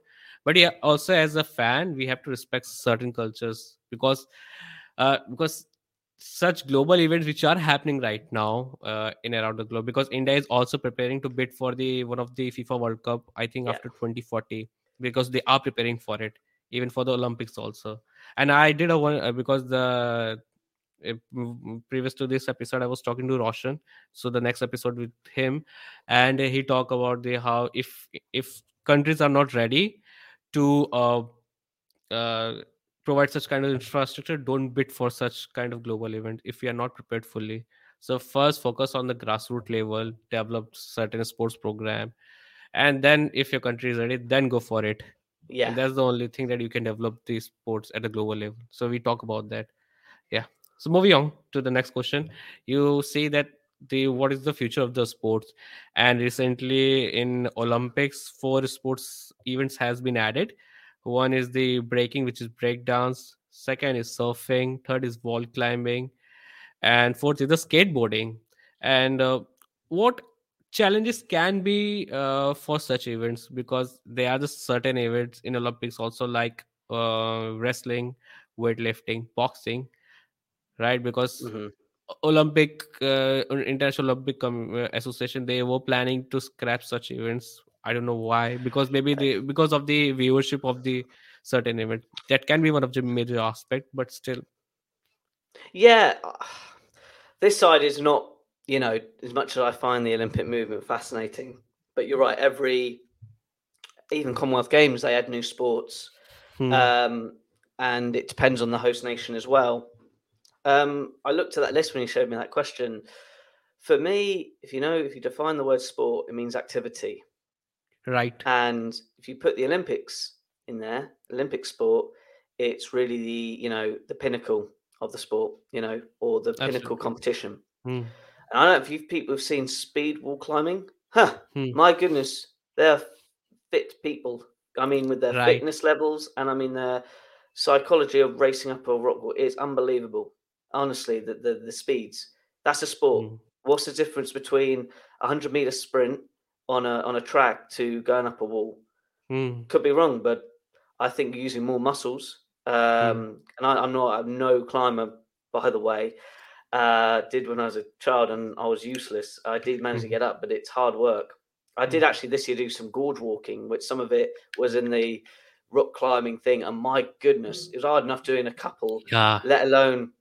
So I think what my point is, any sport can be a sport when it has that competition Hmm. component in. And it's funny, we always had debates when I was a child. Because, story short, I won't go in this, but one thing I'm famous for in my Durham college was I'm actually the first president of the darts team Uh. for 2 years. I'm the founder of, not the founder, but I was the first sort of founding group, and I was the first Hmm. president. And I started playing darts. I sort of, because I lost love of tennis, I went, right, I'm going to do sports a bit different. I played pool when I was younger, so I played pool for Hmm. a pool team. But darts was fascinating. Story really short, my friend was playing it, and he looked really tired. I said, John, why are you so just? I played a game of darts last night. Hmm. I just had, I was like, darts, and I got involved, and I've got good hand coordination. And we ended up watching Phil Taylor. I've watched Phil Taylor live. Sorry, Hmm. Phil Taylor. He is England's greatest darts player of all time. He's 16 world champion. Like that. Hmm. Eric Bristow, who was his mentor, Right. only had four, I think, three or Hmm. four. 16's a lot. It's like, put this in tennis worlds. It's like winning 16 Wimbledon titles. It's the pinnacle of that sport. He ended up being third in Sports Personality of the Year, dart player. Hmm. It's unbelievable. What's my point here? I've had people going, well, darts players are big. They sort of stereotype. This is my point. Problem is, Hmm. a lot of people stereotype a sport. Let's go with the skateboarding one. Skateboarding is a sport because they're stereotyping. But if you see what Tony Hawk's does, this is my Hmm. generation of playing the games, and Right. the skill level. Like I'd say, Hmm. how you define a sport, it comes down to the activity Hmm. itself, the skill level itself, and then the competition itself of elitism. That Hmm. if it does those components, Hmm. it's a sport. Like, it's funny. There was a great documentary of chess. Wow, the mindset skill and the Hmm. strategy, Absolutely. unbelievable. Hmm. Like, if you look at the top male and female generals, where's the inspiration from? Chess. Chess. Majority of them. When I spoke to Owen Bulcher, his top boxers, he taught them how to play chess, Hmm. because he would, don't know if this video, but he would know when to jab, when not to jab, Hmm. when to move forward, when to hesitate. It's like putting a pawn up to sacrifice to then use the bishop to take you're sort of playing two moves ahead. That's where they Right. always think three Hmm. moves ahead through chess. I actually played chess when I was a child, like using like the fork and Even me. different. So yeah. So, and I wish I carried it on, but actually, because of my dyslexia, I actually for some reason joined the chess club. Hmm. Goodness knows why, but chess is patterns. If you Hmm. use the strategy of the board correctly, and that's why I wasn't a bad chess player. I wasn't great, but I can play a long game if you want me to play long. Put it that way. But all I'm saying is, you could say chess isn't a sport, darts is a sport. But I tell you what, if you watch some of the darts, and they have to go treble 20, bull. That's the 170. Pressure to win. I'm not joking. Great name here. Ted Hankey did a 170 checkout to win the world title. Like, most people are like, sorry, I'll get my hand, nervous. It's like winning. It's like serving for Wimbledon, and it's on your serve. And if you're receiving the serve, most of them are hoping, do a double fault and I'll win. They are thinking that. They would rather not hit the ball over the net to carry on the rally than then make the mistake to win Wimbledon. But that's my point. It's pressure. It goes back to the word pressure. And, you know, like anything, the bigger the consequence, meaning losing, but the higher the ward in that pinnacle, that in-betweenness is the highest of pressure. Dr. Dave Aldred taught me that, episode 340. Pressure is just how you perceive the consequence. If you don't mind, I'm going to share this case study. If you have, I've got my bin here. If I said, Tusha, here's a piece of paper, throw that piece of paper in the bin, you go, no worries. If you missed, what's the end result? But I'll go, now, here's a $5. You know, if you get it in, you get this $5. But then I said, but if you get it in, it's a $5. But if you miss, it's 50 quid you owe me. Oh, hello. You know, do you know what? I'd rather not throw the piece of paper in the bin in the first place. So why have I given that analogy? One, it's one of my favorite podcasts with that Dr. Dave Aldred, but also, you know, at the end of the day, these new sports, the Olympics, all have all those components, even skateboarding. But what people need to stop doing is stereotyping these great athletes who dedicated hours of time. So there's my answer to that quick one. But you know, with regards to how they pick the sports, unfortunately, that's not my area of expertise. So because the thing is, whenever the new sports come, people are very curious about it. What are the rules and regulations? Because recently I went to the symposium, and Toshin Patil, who is the co-founder of Meraki Sports and Entertainment in India, so he gave this wonderful presentation, the future of sports. And the thing is, I really very curious about it, because how breakdancing, such an event, can be so entertaining. If we saw as a viewer, I think that's, if adding such kind of events, it gives us such a boost to all the people who right now want to make their career into the dancing field. And if it is a sporting event in the Olympics, it's a big plus thing for them, because not only you will be representing your nation, but you're also getting a recognition that you are an Olympian, you are an athlete. 100%. And that's so last sets of questions, so let's move on to that. Apart from the sports podcast, what are the podcasts you follow, and what are the books that you will recommend to the people that you should read about that? Sure. This is going to sound crazy what I'm about to say, but I'm so truthful. It's I do listen to audiobooks, or audio programs, but I don't listen to podcasts. Why? Okay, everybody says that. It's my art. It's my creativity. When I started, you know, I told that 8 hours, and I love taking action. You know, when I started doing my podcasts, what ended up happening was, I want that person on my guest, and you end up like, and I went, no. It's like, you know, I'm a big Nadal fan and Federer fan. Like, Federer's got his craft. Nadal's got his craft. Two different styles, and I just thought. And also, I want to improve other skill sets of mine. You know, I get inspiration from reading. I do a lot of reading, Tusha. I can easily read. And this, bear in mind, I told you at the beginning, had a reading age of 6 when I was 12. I read a lot now. Like, I actually just love it. I use it as meditation. But like I say, I do listen to audio information with audio programs, which I love. You know, so at the end of the day, I still listen to things, and also I wear these a lot, man. Like, I want these headphones off. I really do. I have learned it's not good to be always connected to technology, earphones all the time. So even when I go running, I actually have no tech. I have my running watch to track my measurements of my 5Ks, but I try not to have much tech on me. But I know a lot of people listen to a podcast while running. And if you do listen to my podcast while running, thank you very much. But for me individually, I don't listen. Like, don't get me wrong, now and again, I tell you, one podcast I still re-listen to is the Kobe Bryant, Lewis Howes podcast. It's just phenomenal.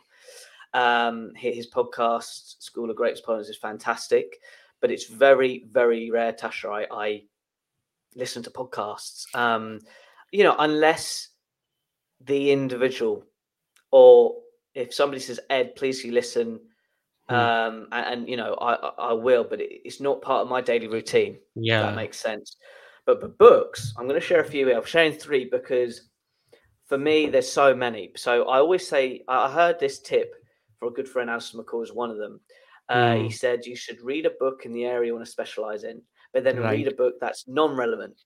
Okay, so it's like, for me,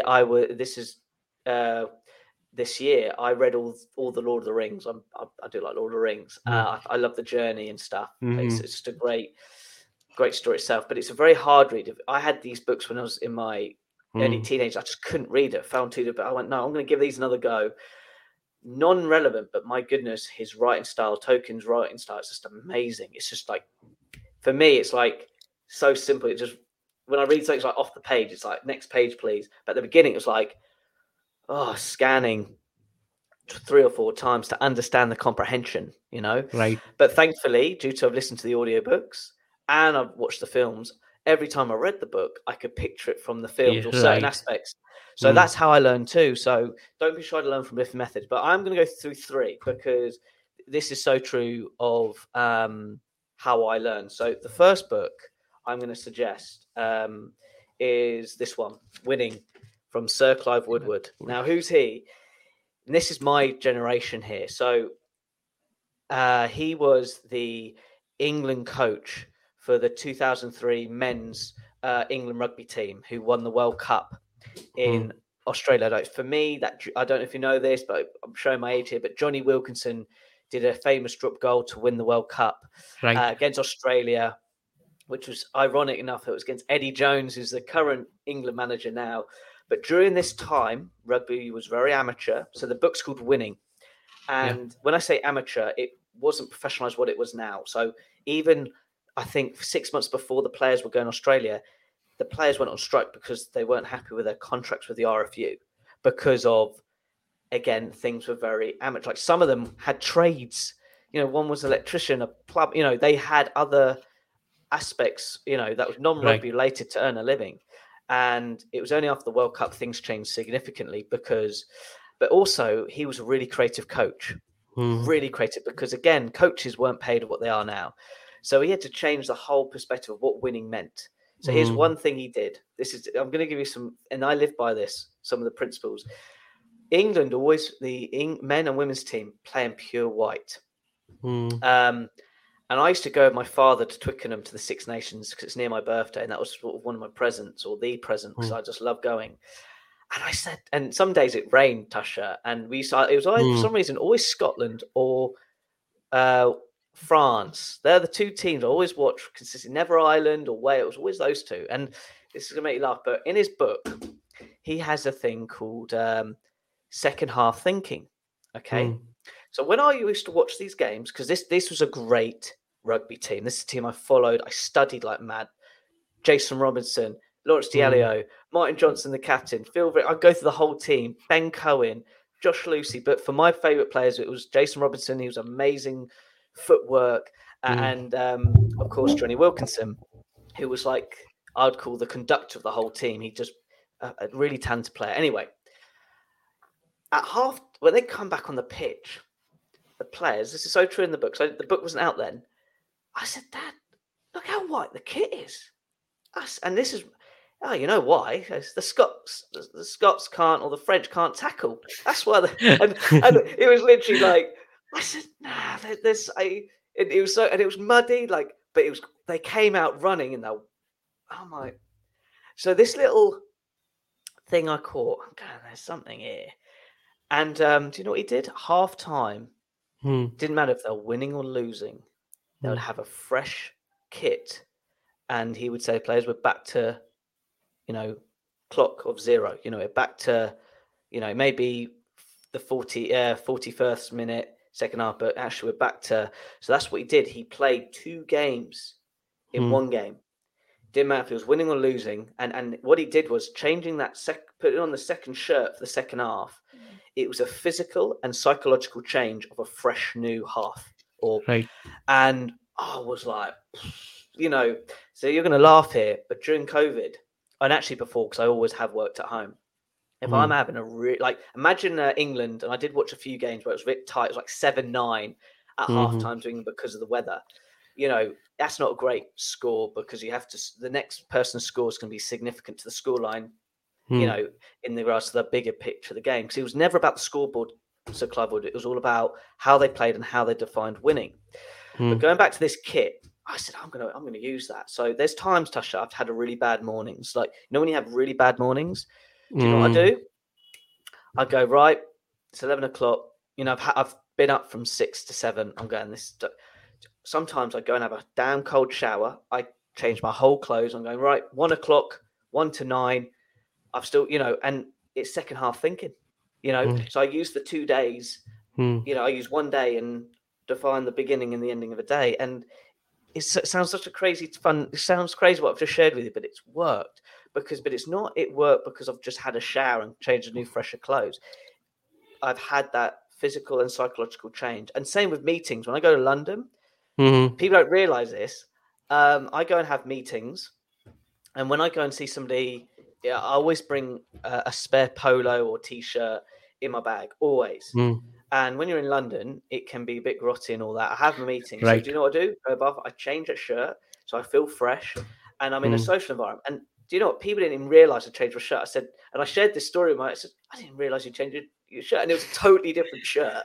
So they saw me in a blue one, and then they saw me in a nice white one. They didn't even realize. And so it's these little techniques of like mindset, performance, you know, something as simple as that. And it doesn't have to take a lot, but during pandemic, when everyone was struggling, this technique was a really powerful, because we all had tough moments in our own way. And this second half thinking was amazing. There's one thing I want to share in this book. The second thing was, he said, define winning.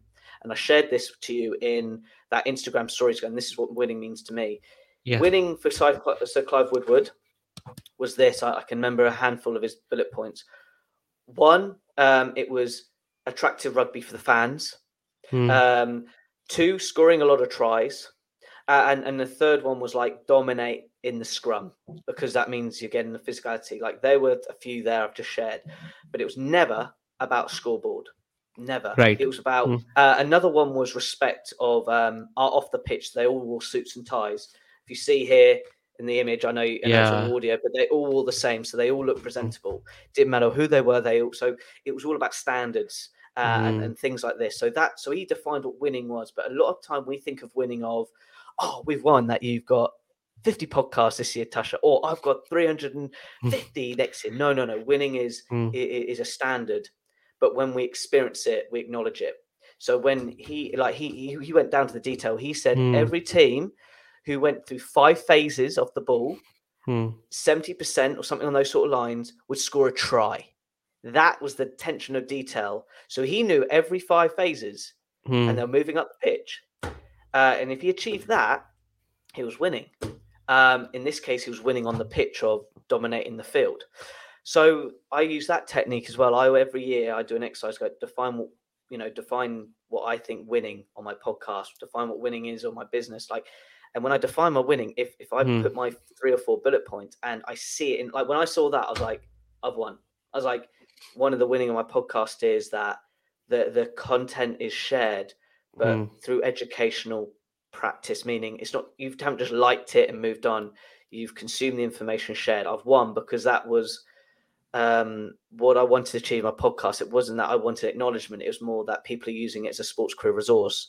You achieve that winning. Does this make sense? I'm going really deep here. I hope this all makes sense. I know people have listened to us for a long time, but I'm decoding through this one book. The second one, quite a modern one, but it's helped me a lot. And he had another book called Relentless. There's a guy called Tim Grover. His book came out last year, Winning. There's a lot about his story now, but I knew about him back in 2016 when his books weren't out. He's famous for coaching Michael Jordan, Charles Barkley, and the amazing Kobe Bryant, rest in peace. So what I love about this book is, and I've experienced this recently, you know, I finished my podcast for this year, and he teaches like how you decode winning. Like you could be on Right. the podium one moment, and then the next moment you feel back to square one. I had that moment recently. I'm like, right, let's get back to doing the reps on podcast, because when I learned from Kobe or Michael Jordan during the if they've lost a playoffs, you know, Michael Jordan one time, went back on the court the next day. Right. Tim Grover gave him, is it 5 a.m., 6? So is it 5, 6, or 7? And whatever his performance was the day before was a dictator of what time he was in the gym the next day. 5 a.m. means it was a bad performance. He was back in the gym. 7 a.m. was those 2 extra hours were a bonus in bed. You know, and again, what I love about this book in particular, Relentless is brilliant, but what I love about this is really defining winning even more. And I think what I'm trying to say to listeners is, and I say this when I mentor people in the sports industry, is you've got to know what winning means for your sports career, because you're going to have moments of great periods, and you're going to have moments where, as I call you, you're putting in the reps. So that's that book, and feel free to ask questions after. But the third one, and I'm not doing this because he's a great friend now, but this Alistair McCaw, he's written so many books. This is one I like because I've said this word quite a lot: attitude, winning attitude and mindset. Or developing a winning attitude and mindset is the actual one. And what I love about this is it's very short read. You just literally read one chapter. It's a couple of pages with a coffee, and I could just focus on that one certain component of, you know, really making sure my attitude's in the right place, because we all tailor off.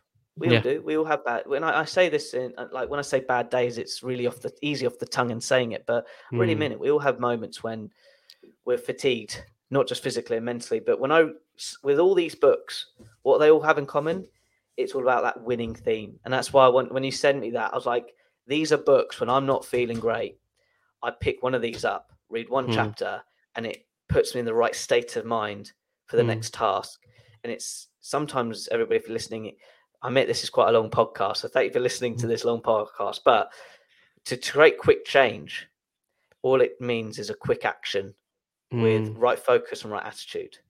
If you achieve that, you're fine, you know. And there's a lot more other books I can share, but for me, I think near the time of this year, where I'm all about reflection, I've just didn't realize how attitude and winning are so powerful words if you put them in the right focus and direction you want to go.